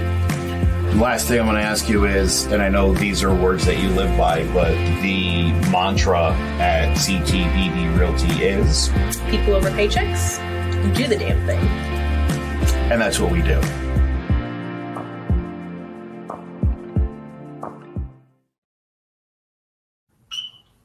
So a busy week in baseball. First, we got the lockout that's probably going to happen. I don't think the Players Association and the owners are going to agree. So I think there's going to be a lockout. I mean, Jeff Passan said yesterday that he's optimistic this thing will get done before opening day. But as it stands right now, it looks like we're looking at a lockout going into the 2022 season. Yeah, sounds like it. Unfortunately, I think it was either Passan Rosenthal. One of the baseball writers was like predicting about like 2.5 months. So that puts you pretty much right around Valentine's Day, which is pretty much pitchers, catchers, right around their report. We've kind of seen this coming, the last few years, just how apart these guys are. But that leads to December. So you hope by April they kind of figure something out. Late March, they figure something out by then. So hopefully, they shouldn't miss any games, but I guess you never know with baseball because it's a huge mess. Yeah, exactly. But it looks like that they will not agree that the CBA will expire tonight. So we'll see what happens in the coming weeks there. But we got to talk about the hot stove and how about the Mets? I mean, they signed Max Scherzer that 3-year, $130 million deal. They signed Starling Marte. They even got Eduardo Escobar too. Mets are looking pretty good. Obviously, they didn't end up signing Javier Baez, and they haven't signed Marcus Stroman yet.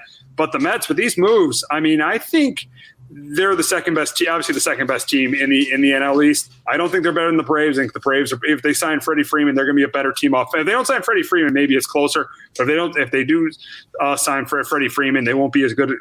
They'll definitely be better offensively.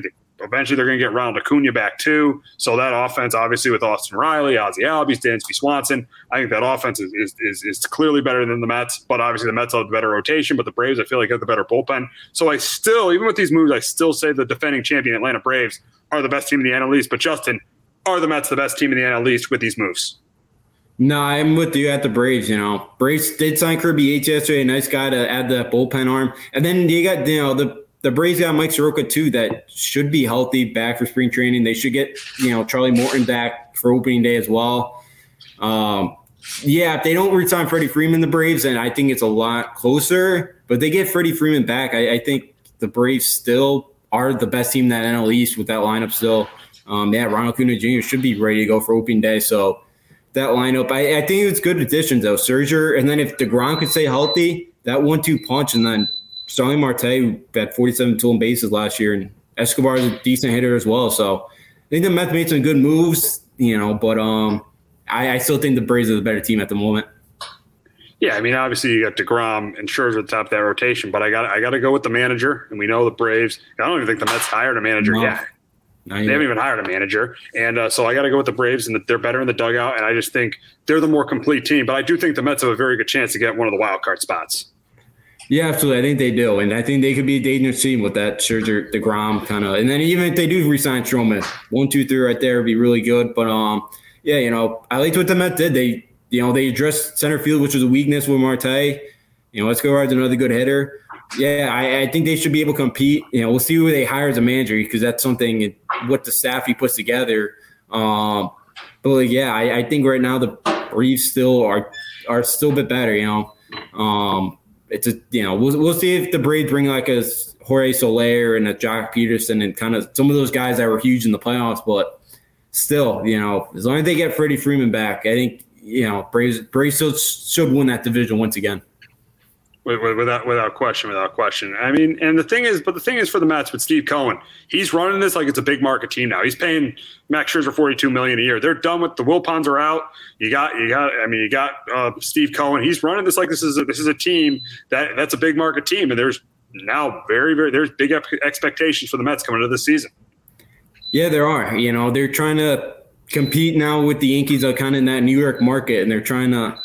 Because they really had to go out and spend because they don't have much in the in the minor leagues. They don't really have a ton of depth down there. So this is kind of how they're building it right now is by free agency. They're paying a ton of money to Scherzer, who's one of the best big game pitchers out there. Marte's a good hitter. He's like 32. Escobar, I think early 30s as well. Who's a good hitter as well.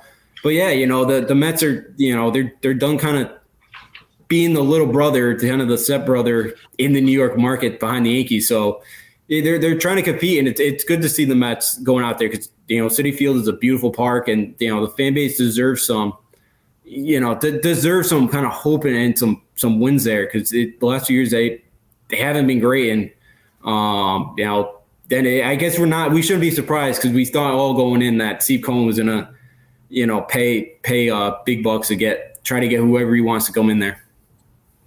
Absolutely.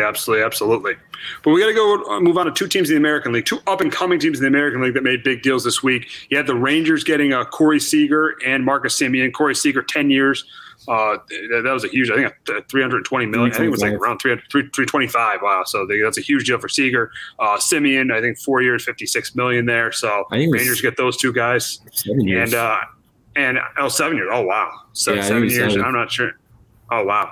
So you got Semien and Seager getting big deals. But I do think the Rangers right now, I do think with these moves, the problem is they don't have any pitching. They were a bad team last year, and they still don't have any pitching. Offensively with Semien, Garcia, and Seager, it'll be a fun team to watch. It'll be an improved team.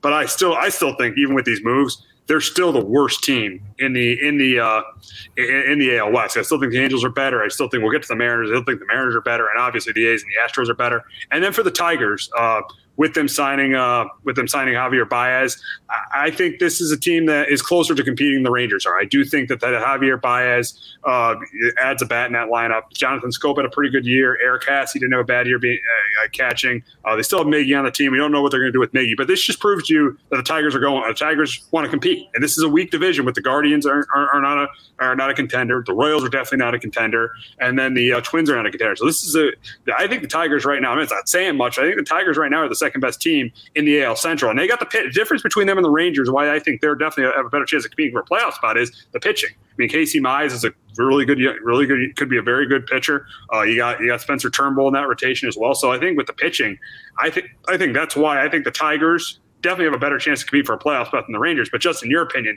which one of these two teams with the signings they've made has a better chance to compete for a playoff spot? Yeah, I'm with you with the Tigers. And I mean, it was 7 years, 175.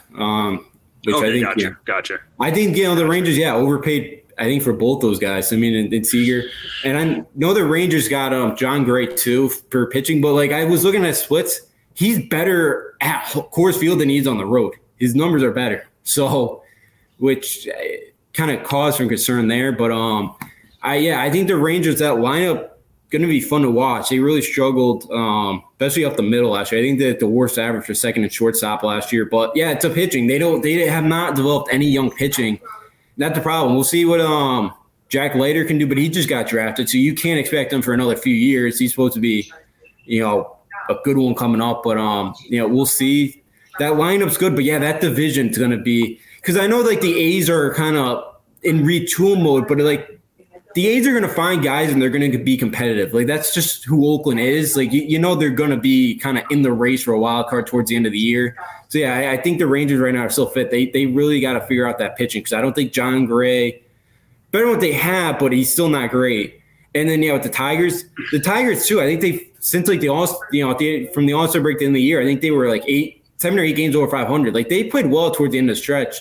And then, you can say what you want about A.J. Hinch, but he's a whole much better manager than Scott Woodward is with the Texas Rangers. So, Javier Baez, he has a high strikeout rate, and the Tigers were second or third last year in the major leagues in strikeout rate. So he may not help in that regard, but it's a star you got. I'm surprised. I figured they were going to get Correa, the Tigers were, with that relationship with Correa and A.J. Hinch. But, a good bat, and Javier Baez, could swing it, pop it, because they didn't have really a ton of pop in that lineup last year. But yeah, Terry Seipel, Casey Mize, even Matt Manning had some outings where you kind of saw some positives for him. And I think they have another starter too at the minor league level that's really close. That's supposed to be pretty good. They really built that minor league system on their pitching. Spencer. Actually, no, yeah, Spencer Turnbull. I forgot he did come up towards the end of the year, but I think the Tigers right now are in a lot better shape than the Rangers, and I think part of that's the division, with just really the White Sox. I think the Royals are going to be improved. I think if their pitching can, figure itself out because it didn't last year, that lineup, I think the Royals could be better, could battle with the Tigers for that second spot in the AL Central, but I think the Tigers could be right there for a wild card just because of the way they finished too last year. Yeah, we'll see. I think they'll be about an 80, maybe a 78. I think they're about an 80-win team. 80 to 81, 80 to 82 wins, I feel like, for the Tigers this year. But we had a big signing yesterday by the Mariners as they signed They signed Robbie Ray to a big deal, 5 years, $115 million. And I think Robbie Ray, he's had some great years. He's had some some shaky years, but I think this signing is a good signing. They got to re-sign Corey Seager too, and him and Haniger had career years last year. I think Ray does join a pretty good rotation, not a great rotation, but a pretty good rotation. The Mariners were close last year, and I think this move might get the Mariners over the hump. I think there's a chance it could get the Mariners over the hump and into the playoffs. But just in your opinion, does this move get the Mariners, getting the defending Cy Young Award winner, does this get the Mariners over the hump and get them to the playoffs for the first time in over 2 decades? I think it does. I really like that the Mariners are going out and spending, and they're trying to get there. They're trying to, which is great. I'm like, because some of these teams now, it's like $2 billion they spend. It's all teams that really did not go to the playoffs last year. So, like Marco Gonzalez was solid last year. Like Chris Flexen pitched well. And then even Logan Gilbert started to pitch better towards the end of the year. Like that, now you add Robbie Ray. That Mariners rotation is going to be pretty good next year. And then getting Adam Frazier, too, who's a solid solid average hitter. I know he struggled to San Diego, but the trade for him, too. I really like what Seattle did. That I know we mentioned that AL West is going to be a gauntlet. You still got the Astros, we'll see what the Angels with the pitching does. Yeah, we'll see. We'll see if the A's keep Matt, because the A's probably won't keep Matt Olson. So we'll see what happens there. No, but you always expect the A's to compete. Like they'll find guys that will pick up the slack for the guys they lose. So I expect the A's to kind of contend like they usually do. So you'll see what the Angels do. But yeah, it's a tough division. But I do think Seattle's there. That whole bullpen that was really good last year is all coming. I believe they're still all under contract, too. So I really like what Seattle did. And it sounds like, too, they're going after Chris Bryant as well. So it sounds like they may not be done. Wow. So if they could get, Haniger back and Kyle Seager, who are 2 staples, especially Seager, I really like what Seattle could do to build off that 91-win season a year ago. Yeah, we'll go to the AL East now. And there were some moves made. The Blue Jays, they didn't sign Ray, but they did sign Kevin Gausman, to pair him with Jose Barrios in that rotation. The Blue Jays lost some guys, but I do still feel like they're a playoff team. Yeah, it's a playoff contender. I think it's definitely a contender for a wild card, even losing Ray and Simeon, because the offense is still really good. So I still think that the Rays are the Jays are a contender for the playoffs. And then you look at the Rays. They signed Corey Kluber. Yes, as Yankee fans, you have trouble staying healthy, but he could add depth to the rotation, and you got Tyler Glass now coming off Tommy John. So the Rays definitely, the Rays bullpen and the lineup are great. They're outstanding. But the rotation, that was the reason why the Rays did not get past the Red Sox in the ALDS. So, adding some depth to this rotation could definitely help a team that's going to be World Series contenders going into the season.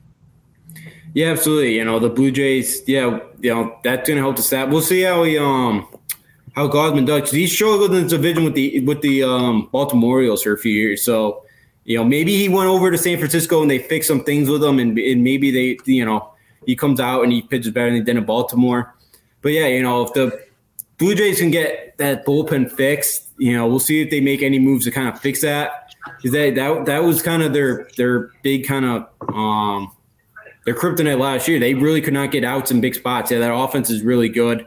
They're still going to hit for power. They're still going to, score a lot of runs. Can they get the big outs, and can guys, do enough?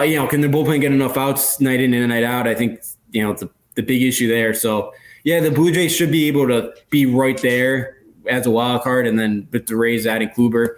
Kluber pitched well up, like late April, May. He had the no-hitter, and then that was really it. We didn't see much of him until August, September. He didn't come back, and it was like, you kind of see he was rusty. But like with the Rays, yeah, he comes back. The Rays will kind of figure it out, and they'll he'll pitch well for him. They have a lot of young starters in there that I think they're hoping take a step forward this year with McClanahan, Shane Baez, Luis Patino.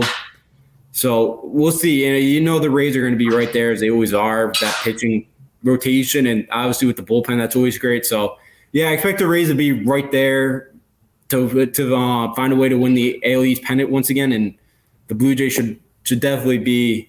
You got to think, for Montoya to keep his job, that they got to get to at least a wild card spot next year. Absolutely. They don't get to wild card spot. Charlie Montoya has got to be fired. But we got to get to the two local teams and the lack of activity with these two local teams. And to me, that's what's stunning. And we'll start with the Red Sox. Because the Red Sox have failed to – I mean, yes, they get James Paxton, who's coming off Tommy John. And now they're going to get – then they sign Michael Wacha. I would take, Kevin Gausman over both those guys. I'd take Marcus Stroman over both those guys. And they obviously they weren't in play for any of the big – they weren't in play for Ray. They weren't in play for Scherzer. For rotation, that they're banking on the fact that Eovaldi's going to have another career year. Eovaldi had a career year last year. Chris Sale was not – he didn't really go more than 5 innings last year. This rotation is a major question mark. And you're in a tough division, and you have not upgraded either of your weaknesses. You have not upgraded your starting rotation, and you have not upgraded your bullpen. And that is a major concern for a team that had a really good season last year. But I think Chaim Bloom, you saw at the trade deadline last year, he failed to improve the team. That probably cost him a chance to play for the World Series. And this year, he's failing to improve this team. And if this team doesn't improve, don't be surprised they're sitting in 4th place next year. Don't be surprised if they're like an 84 an 84 to 86 win team. And they're sitting in, maybe like, I'd even say 82 to 84 win team. And they're sitting in 4th place in the AL East next year because Chaim Bloom has done a poor job improving this baseball team. Yeah, they haven't done great. I still think right now the Red Sox are better than the Yankees at this point. I still think the Yankees are the 4th best team in this division at the moment. Because they lost Erod too. He went to Detroit. To Detroit, yeah. And the replacements are Michael Wacha. I don't think Erod's great, but the replacements are Michael Wacha and James Paxton. And we saw as Yankee fans in 2020, and then last year's coming off Tommy John. I mean, I know the Red Sox had a really good year, but they just really have not improved the team for me. They really haven't improved this team. Now, Garrett Whitlock is supposed to take a starter's role this year, so he's supposed to fill in. You got Tanner Houck, who, if they could kind of keep healthy, I think he's going to be a mainstay, which I really like him. I really like Garrett Whitlock. I'm like, Pivetta was so up and down last year. He pitched well pretty much to June, and then it was like one bad start, one good start. Yeah, can you expect 30 starts from Chris Sale now? I don't know. It's tough. Even with Eovaldi was healthy last year. He was great, You could say he was a dark horse for the Cy Young. I know he was only 11-9, but the way he pitched, he was unbelievable. But, yeah, can you expect another 30, 32 starts from Nathan Eovaldi? I don't know. I don't know if they're doing what the Yankees are and they're just kind of going to see the trade market. But then I also think it's Chaim Bloom said he doesn't really want to, tap into that farm system until he thinks it's, top 10. So I don't really – so I'm not really sure if they're going to make any big moves in the trade deadline. So I'm not really sure what they're doing. Paxton, you can't bank on Paxton's healthy either. No, this is my problem with Chaim Bloom. He goes out 2 years ago, trades for Mookie Betts. Okay.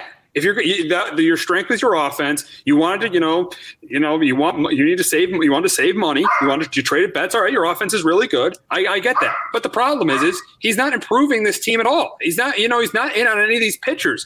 They need starting pitching to keep up what they built last year. This is a tough division. I said this is a tough division, and the problem with the Red Sox is they're just banking on the fact, everyone's going to have the same year as they did last year. You can't just do that. Last year, it seemed like the trade deadline, they were just content to roll out the team they had for the first 3 months of the season.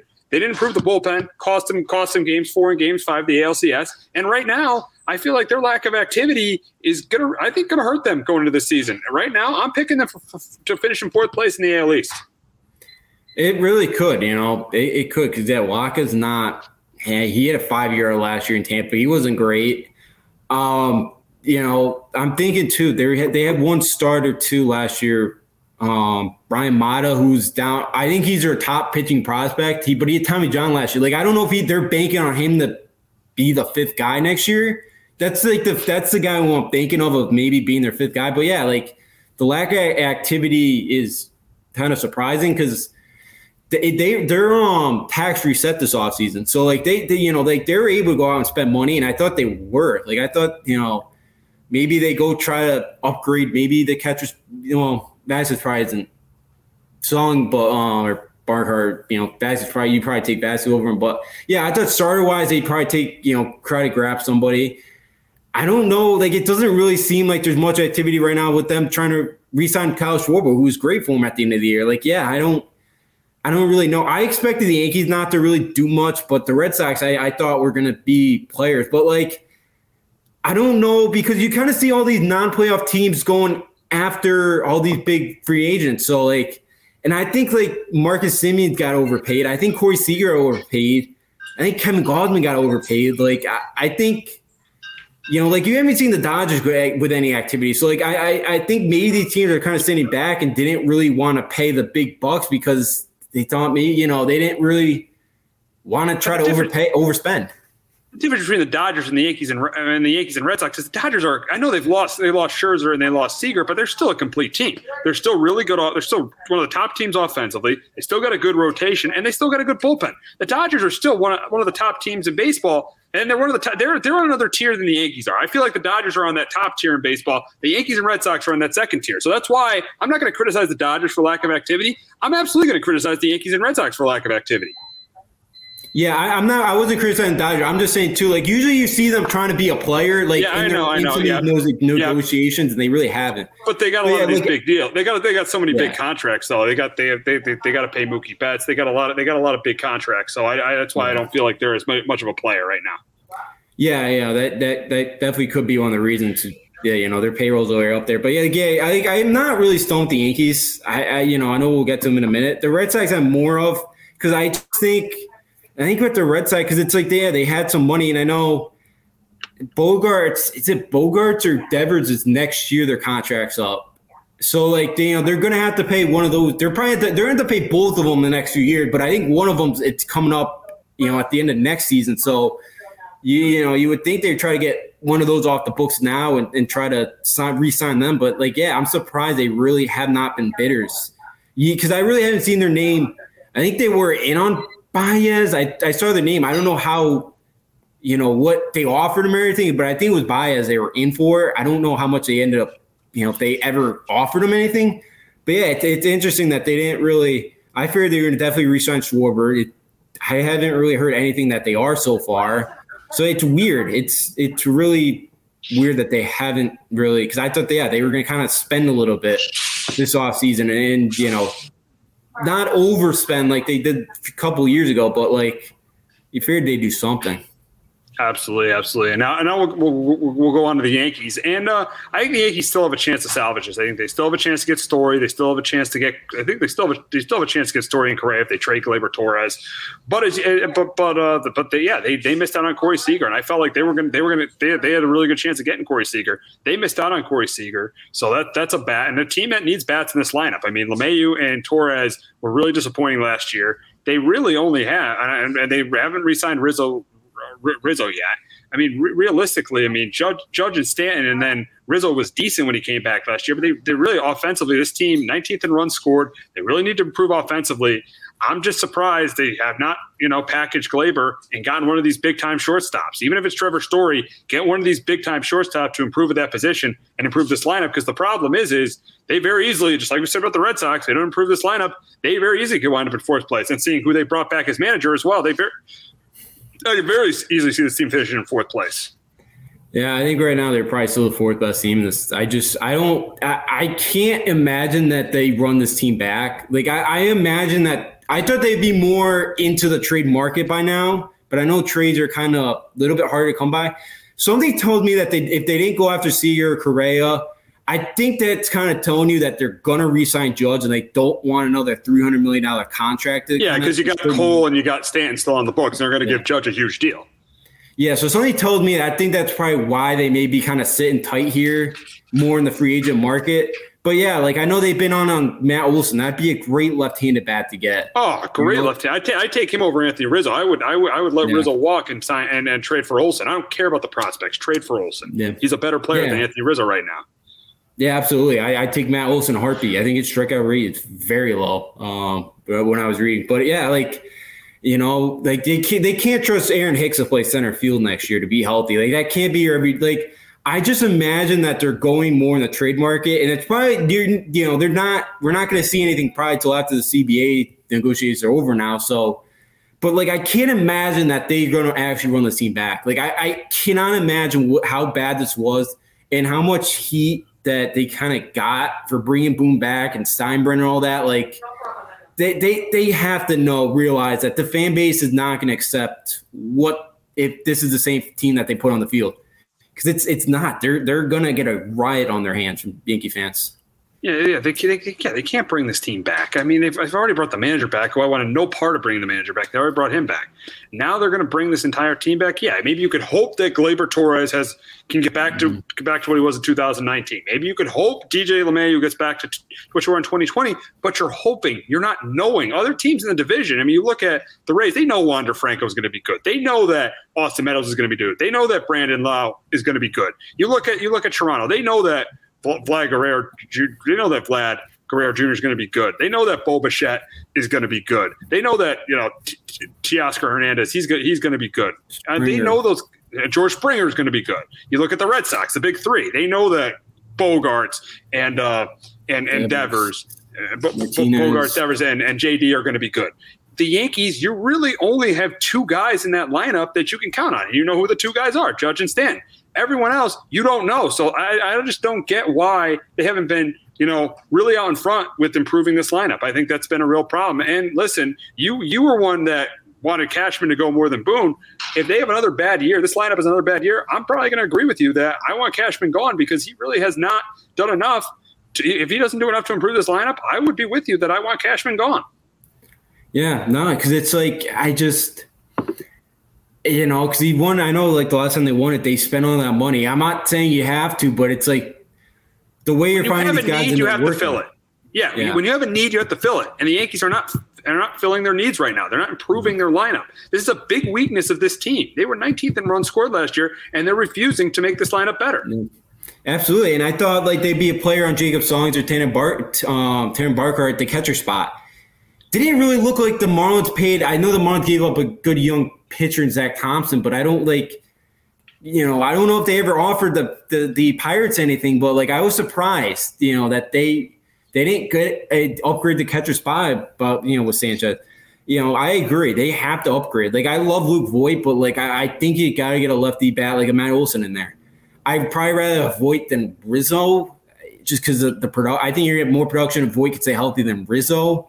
I know the average Rizzo is going to be better, but like I know DJ, you're hoping, but it sounded like he had a core injury most of the year. So I'm hoping he can get that core fixed this offseason, and he's back to somewhat of DJ LeMahieu form. But yeah, like you got to upgrade, any way you can. Like especially I think at center field, like, you can't trust Aaron Hicks. I'm like I was big into Gallo, but it's like I can't. Strikes out way too much. Joey Gallo strikes out way too much. I'll give the Rangers credit for trading him. He strikes out way too much. They got a boatload for that one. And it's like, and then it's like Tyler Wade last year when in that month of August batted 400. Like when you played him every day, he showed you something. He showed you what he could do. I was not a Tyler Wade fan. I thought that was fluky. I'm not a Tyler Wade fan, but you got a point. I'm not either, but it's like he's the complete opposite of everything else you had in this team. It just like, that's what it bothers me too that they're they got rid of the one guy that had some speed on this team because it's just I don't they have to upgrade it to where because it's like Gio had it down here too. It's like your corner infielders first and third have to have at least like 90 RBIs. You got to say to really be competitive in this day and age. And we didn't come close to that last year. Look at Devers and Vlad. Yeah, exactly. Yeah. And we didn't come close to that. I think Trey Mancini had like 80 RBIs. And that's the Orioles. That's Baltimore. Yeah. I mean, it's like you look at contenders and their first and third baseman, their production's way up there. And the Yankees didn't have that last year. Look at Austin Riley. Look at Austin Riley with the Braves. Yeah. Look at obviously Alex Bregman with the Astros. All these contenders. You great point there. Obviously you brought up Devers. With Jose Abreu with the White Sox. Yeah, all these contenders have good power hitters at the corner infield positions, and the Yankees don't, and that's a real problem. Yeah, then they got to upgrade there, and I don't know how many trades they're going to be able to make, but you got to make them. They're not going to happen today, so we probably won't see them in February. But it's going to be a wandering question here for Yankee fans the next probably 2 months of what they're going to do because I didn't think they were going to go free agent market. I was hoping Correa or Seager, but I felt like then you couldn't re-sign Judge. So I think that's their telling sign that they're Judge is probably coming back, which I'm happy about if he stays healthy. Absolutely. That's the one positive you could say about the Yankee lineup. Two positives: Giancarlo Stanton with the Terry win on September, and Aaron Judge. Those are the two positives right now for the Yankees. Yeah, and you could call Stan now that contract at the moment, it's undervalued.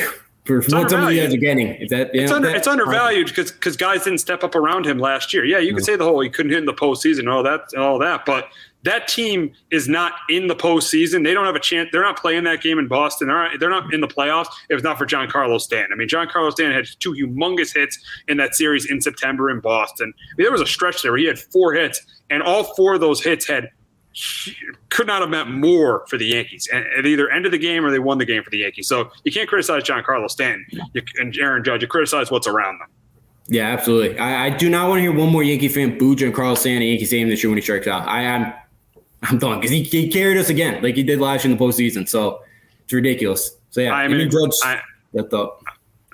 with that. So it should be interesting to see what happens at the rest of the offseason in baseball. But we got to college football, and we got championship week. Before that, we got a promo from Clovercrest Media.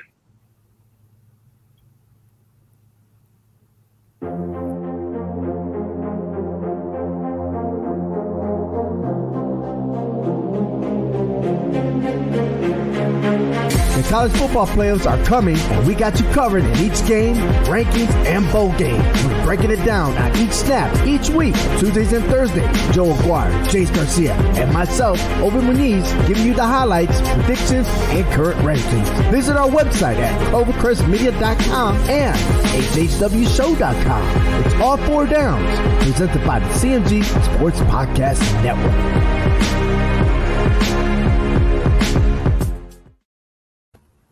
Alrighty, so we had a busy week in college football, and we'll first start with the 2 coaches, Lincoln Riley and Brian Kelly. Lincoln Riley going to USC, Brian Kelly going to LSU. And my thoughts on this is, I thought I think right now Lincoln Riley is I think he's set up to have more success, because for Lincoln Riley, I feel like Oklahoma going into the SEC, that was going to be a very, very competitive conference. Now he goes to USC, where he's going to be able to win recruiting, and he could be the best team. The USC could be the best team, win that conference in 2023 easily. They'll probably compete for next year, seeing how bad the Pac-12 is. I think that Lincoln Riley is going to be able to compete for that conference. He's going to be able to get. I think he gets them into the college football playoff in 2023, winning that conference. I think that I really like this. I think he's going to be able to recruit really well at USC. I really like this. I really like this hire for USC, and I like this for Lincoln Riley. I really do. I really like this for Lincoln Riley. On the other hand, for Brian Kelly, I think he saw these college football these games in the BCS national championship game to Alabama when he got crushed. When he got crushed in the semifinals in 2018 to Clemson, when he got crushed last year to Alabama. I think the writing's on the wall that he just feels like there's a ceiling at Notre Dame. The ceiling at Notre Dame is we can't get past the semifinal. When we go up against an SEC school or a Clemson or an Ohio State, we just can't compete. That's just the problem at Notre Dame. I mean, they have a great academic standard. It's an outstanding university, but the problem is, in terms of winning, championships, they just don't have the talent that those big schools have. And I think the writing was on the wall for Brian Kelly. I think he's seeing it, and that's why I think he's making this move to LSU. Now it's going to be a lot more difficult for Brian Kelly because he's got to compete with Nick Saban and Kirby Smart. It's going to be a lot more difficult for Brian Kelly because he's in a much tougher conference. But I think Brian Kelly, for all these years he's been coaching, I think he wants that national championship. That's why he made that move. But Justin, who do you feel like which move do you think is going to work out better, Lincoln Riley or Brian Kelly? I think it's going to be Lincoln Riley. I think, this guy's going to be here. He's 30 years old. He could be at USC for the next 15, 20 years and could win multiple national championships. I think going out west, to where Kyle Whittingham has done an absolute great job at Utah for many years, just the model consistency. They're always going to be there. Oregon, of course, you figure Washington is going to get back to a competitive state. But, when USC is the top team in the Pac-12, nobody's ever close. So you can't put – it's USC Tier 1, everybody else a step below them.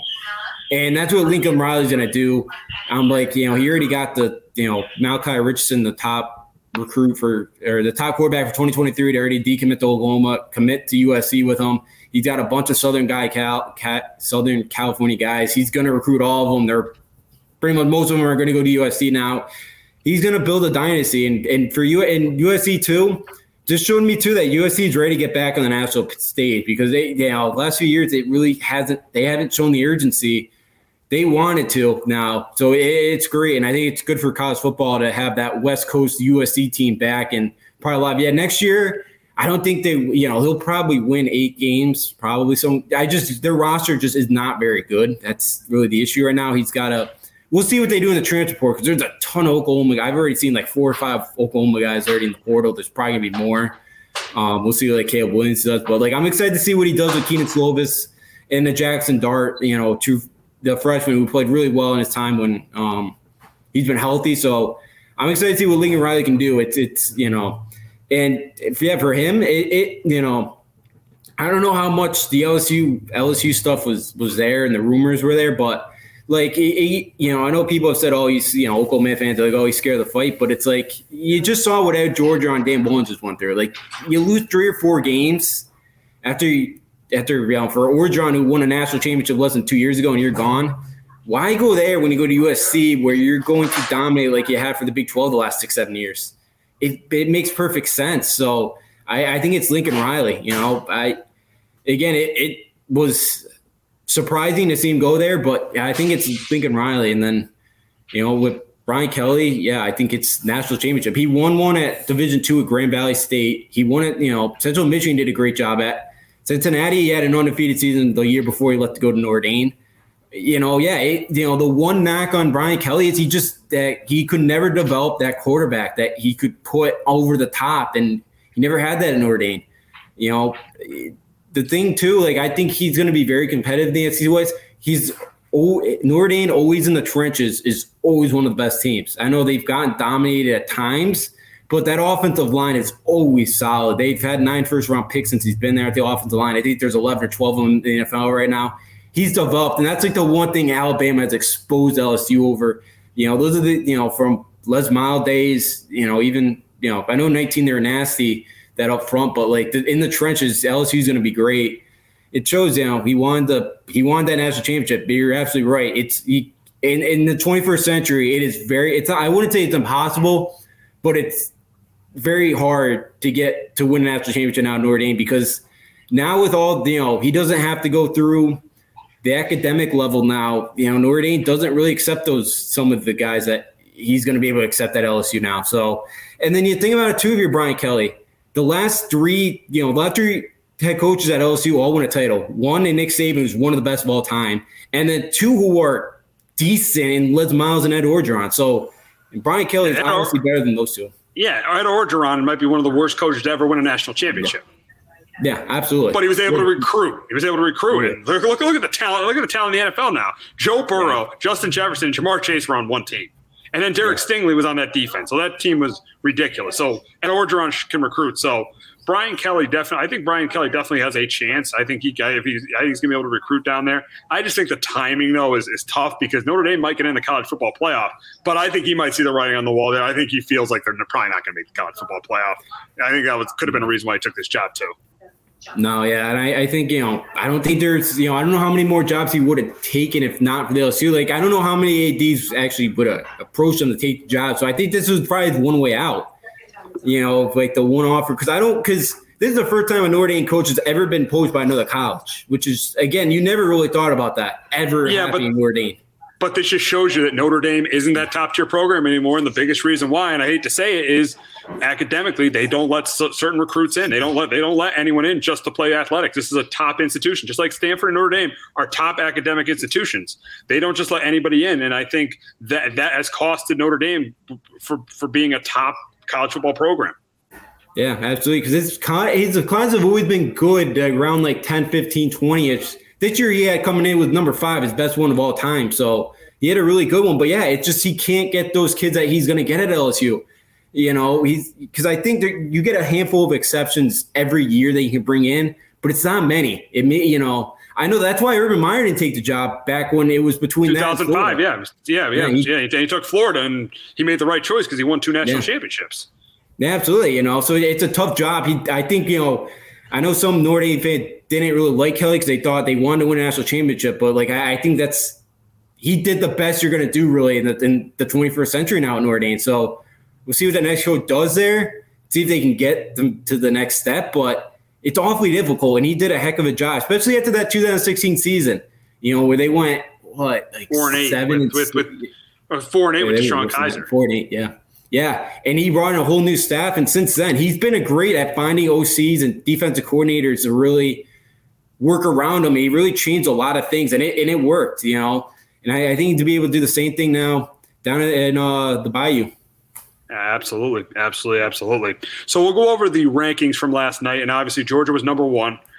Kind of a surprise. I wasn't totally shocked about it. Michigan number 2, Alabama number 3, Cincinnati number 4, Oklahoma State number 5, and Notre Dame number 6. Really, outside of that, nothing else matters because all those teams aren't going to make the college football playoff. We obviously know Georgia is in, and I think there's 2 teams that are in win-and-you're-in situations. Michigan, which they should obviously win over Iowa, and then Alabama, which has a brutal game against Georgia.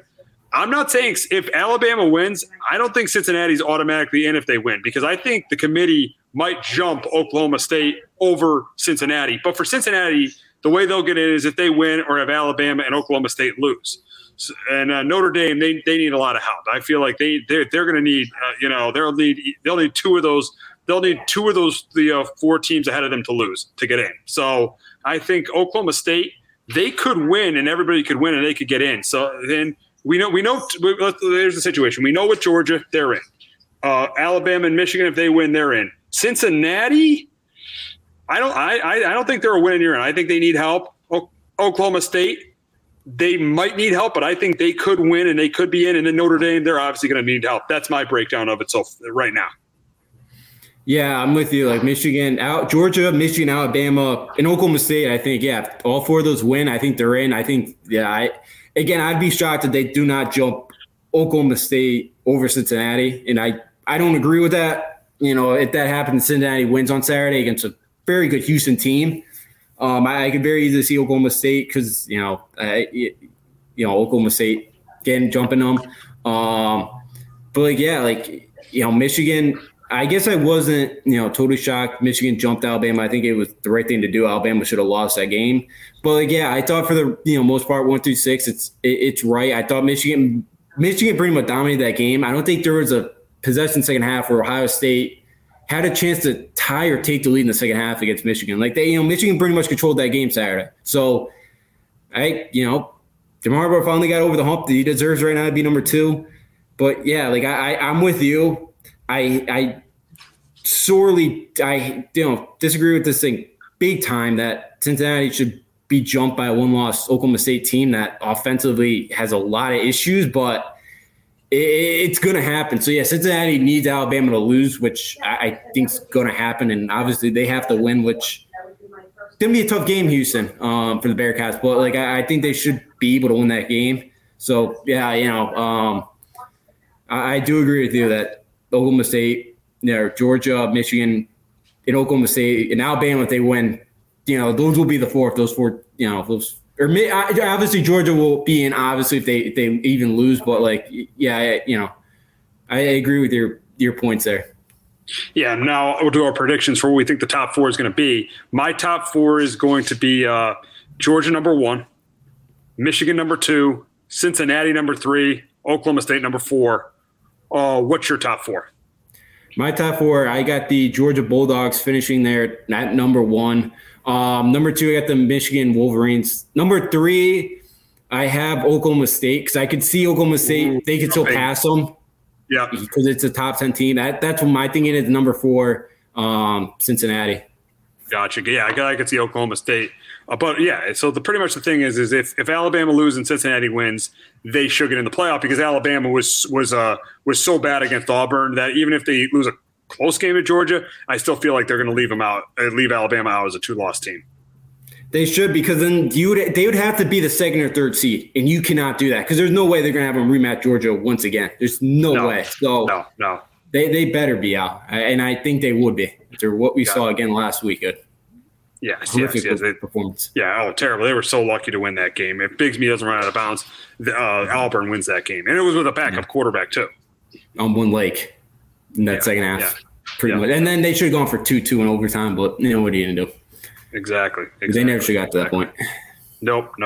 Exactly. So we're going to move on to the games this week. We'll start with the Friday night game, the Pac-12 championship game. 2 teams that aren't going to make the playoff, but the winner probably is going to play Ohio State in the Rose Bowl, Oregon and Utah. Utah did beat them 38-7 a couple of weeks ago. I think the game's closer, but I'm going to take Utah. I feel like Utah is playing better right now than Oregon. I got Utah winning 23-13 over Oregon. But Justin, could Oregon get revenge over Utah and get to the Rose Bowl against Ohio State? It's possible. It's tough to weird playing a team, especially in college, 2 times in a 3-week span here. But I got the Utes 31-21. Kyle Whittingham's always did a great job. The Ducks really showed in the red zone last time. They were 0-3. The Utes took advantage. They were 5-5. During this 5-game winning streak for the Utes, they've only given up 4 yards of play, and they really shut down Oregon's running attack last time. Utah was like 11 for 14-2 on third down. They could not, Oregon could not get them off the field. I think, if Oregon can get some sort of running game going, because that's when Anthony Brown's more effective for the passing. He's not a guy that's really great at dropping back and having to throw the ball 30, 35 times a game. I don't see that happening, though. I see the Utes shutting them down. I got the Utah going to the Rose Bowl. We got the Big 12 championship game between Baylor and Oklahoma State, and I think this is obviously a close, competitive game. But I'm going to go with Oklahoma State. I think their defense is playing really well. I think Jaylen Warren in the run game, I think he makes a difference just like he did in the first match against Baylor. I think Oklahoma State contains Baylor's running game, forces Baylor to turn the ball over, once or twice. And that's why I got Oklahoma State winning the Big 12 and probably getting into the college football playoff, beating Baylor. Yeah, right now I got the Cowboys as well, 27-21. Now, Gary Boheen, the Baylor starting quarterbacks, he ended up being out last week with a leg injury. He's still questionable, so maybe Blake Chapman, who he tore up, played pretty well last week against Texas Tech, but Texas defense is miserable like it has been the last 10 years. So, and Baylor with Boheen, for the first time, he really struggled to get anything going in the first meeting against Oklahoma State. They only scored 14 points. Any quarterback, either quarterback for the Baylor Bears that plays in this game, I think is going to struggle. Jaylen Warner had a huge game, 125 yards rushing. Spencer Sanders was horrible. David Aranda was kind of sent him some tricks his way. He usually does that. I assume he's going to do that again this week, try to confuse him. He's got to protect the football, but as long as he does it enough, I just don't know how Baylor, even, Boheen, they're not they're a good offensive team, but they're not great. And I don't know how good they'll be, against this Oklahoma State team again that, second time around, they could show, be a little bit better, but, improve a bit more. But I don't really see it happen this week against the Cowboys defense. We got the big one, the SEC championship game between Alabama and Georgia. This game, this is the game everyone's been looking forward to. Georgia's defense is really good. The one issue, though, with Georgia is can Alabama contain their running game? Because if Alabama contains that running game, they definitely have a chance to beat Georgia because Stetson Bennett is not a great quarterback. George Pickens was back last week, but he didn't really do much last week. So I do think the key for Bama is to contain the running game. For Georgia, it's obviously the same thing. Contain Bama's running game. Force Bryce Young to beat you with John Mechie. So I think this is a really close competitive game. I don't think Georgia's going to have a ton of success running the ball, but I think they will have a little bit. They'll have a pretty good amount of success.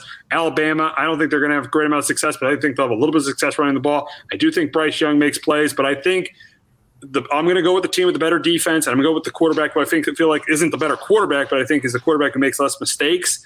And I'm going to go with Georgia to stay number one and beat Alabama 24-20. But Justin, can Nick Saban continue to have a success against Kirby Smart? I don't think so. Even though I could see Kirby Smart trying every which way to blow this game, but I don't know how Bama scores. I have Georgia 23-10.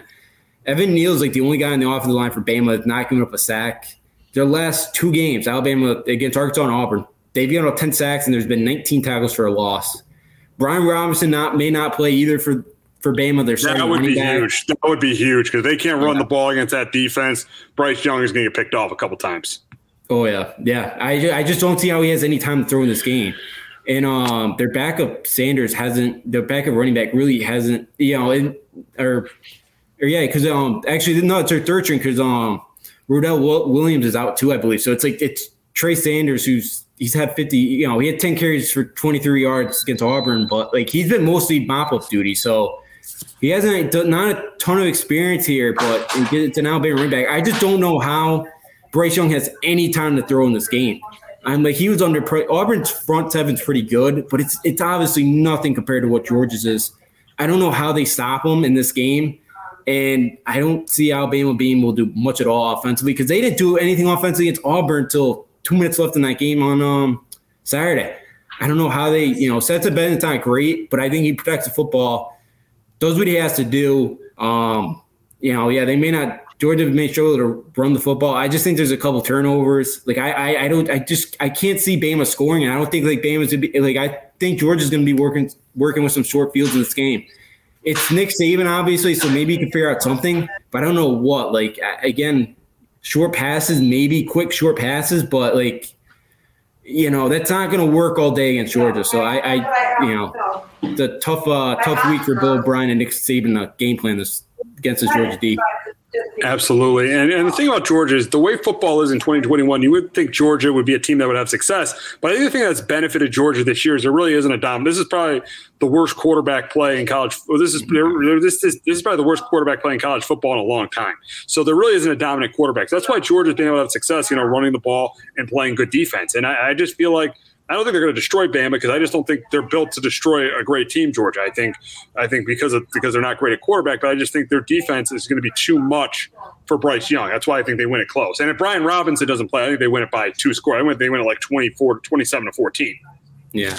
Yeah, no, absolutely. Yeah, because it's not, the offense has really been – because it's like you even look at it for the draft, it's like who's really that – it's going to be like defense is really going to – probably really control like the first top 5 pay, unless it really Detroit desperately wants a quarterback and does it number 1. But most of the defensive guys are going to come up the board early. Exactly. Yeah. Our offensive line, like it's like Evan Neal, I think probably gonna be the first offensive lineman taken out of Alabama. He's probably gonna go top 10. But I guess it always depends of who kind of fits, for the draft wise. But yeah, it's they really kind of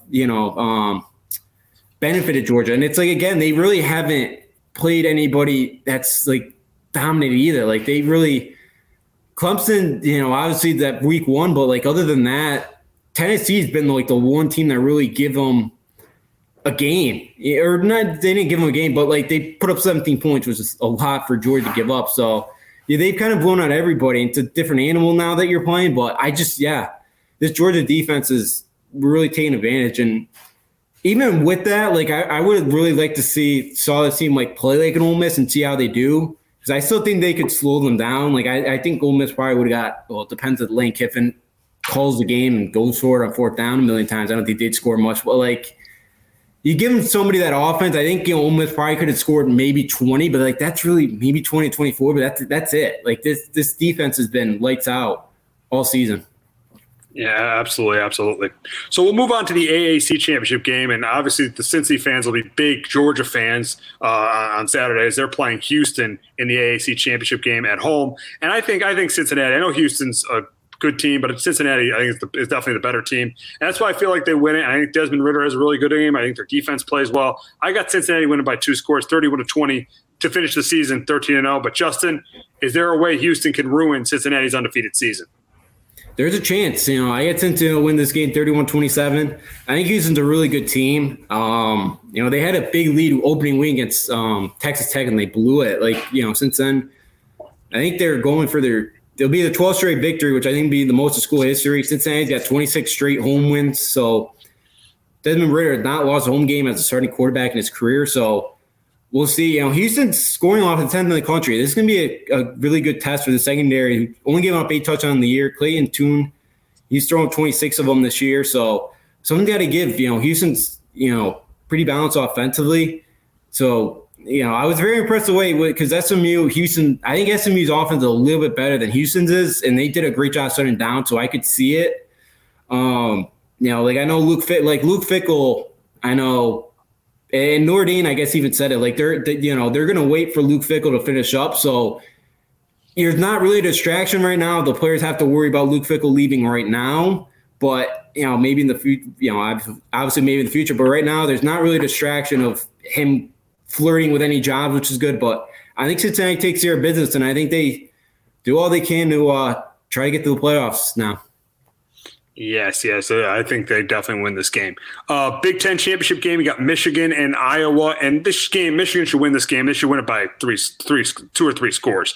I mean, I think they're going to be able to have success running the ball in Iowa, and Iowa's offense, if you stop Tyler Goodson, is absolutely terrible. Iowa did beat Penn State, but we all know if Sean Clifford stayed in that game, there's no way that Iowa would have beaten Penn State. And we saw Iowa the 2 weeks after that.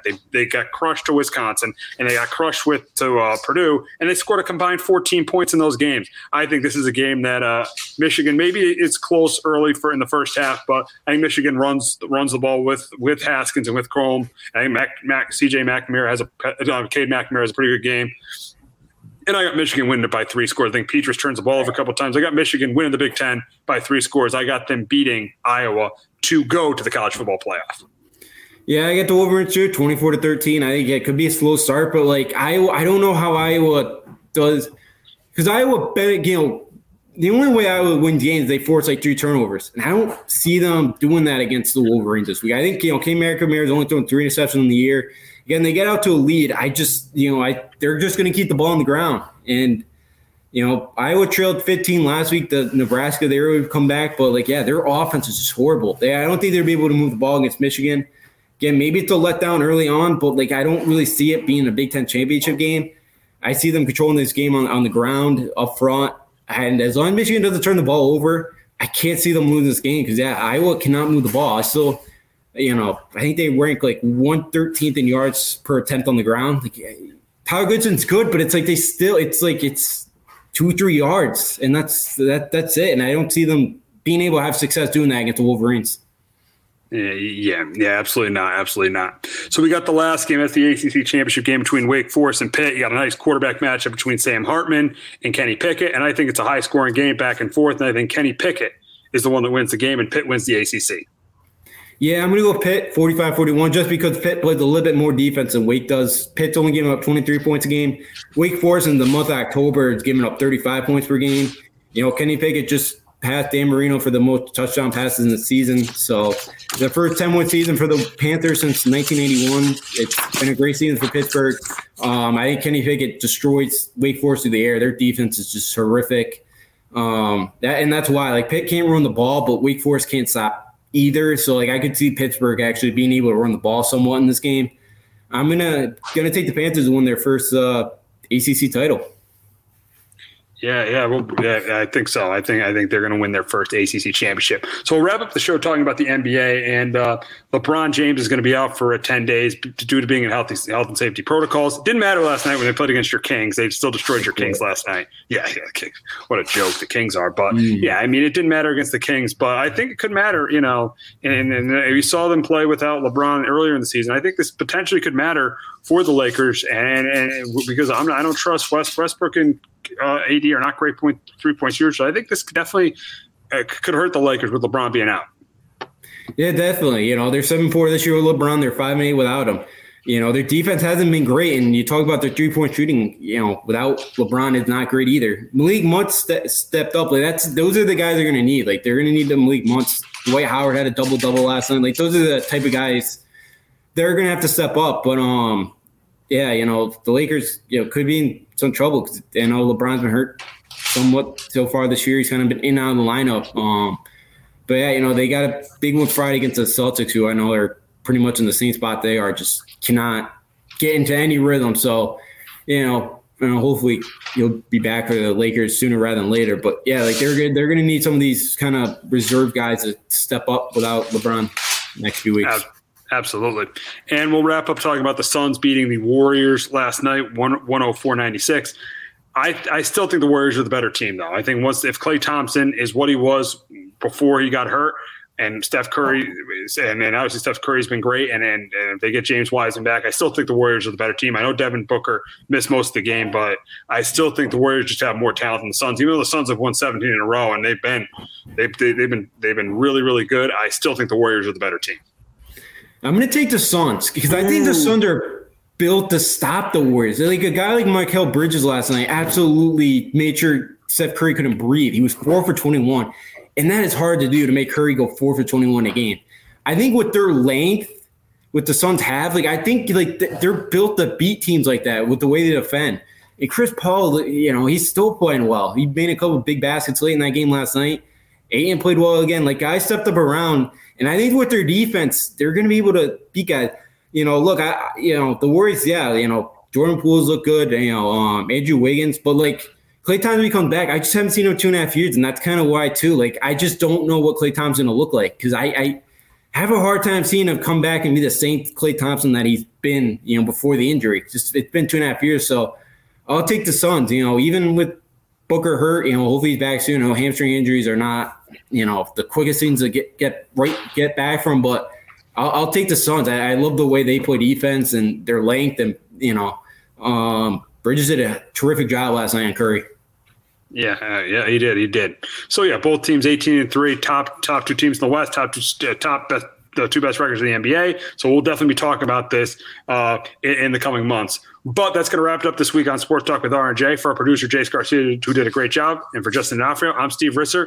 We'll be back next week recapping the Final Four in college football and previewing Week 14 in the NFL. Have a great weekend, everyone.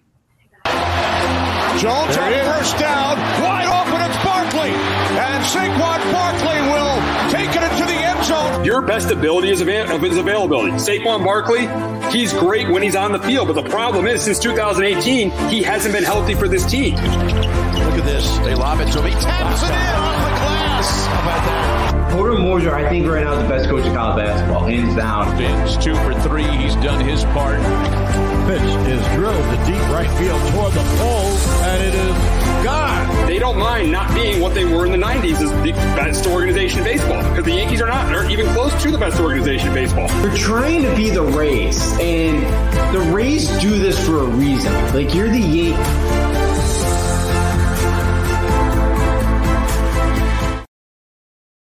My name is Joe Aguirre. I'm the president of Clovercrest Media Group. And here at CMG, we have a wide variety of podcasts, including sports shows like Keys to the City, The Roll Call, Throwing Jabs, All Four Downs, and Jawing About the G-Men. And great true crime shows like Stinky Week, Crimes and Consequences, Ivy League Murders, and Bird, the unsolved murder of David Eichmann. You can find all these podcasts and so much more by visiting ClovercrestMedia.com.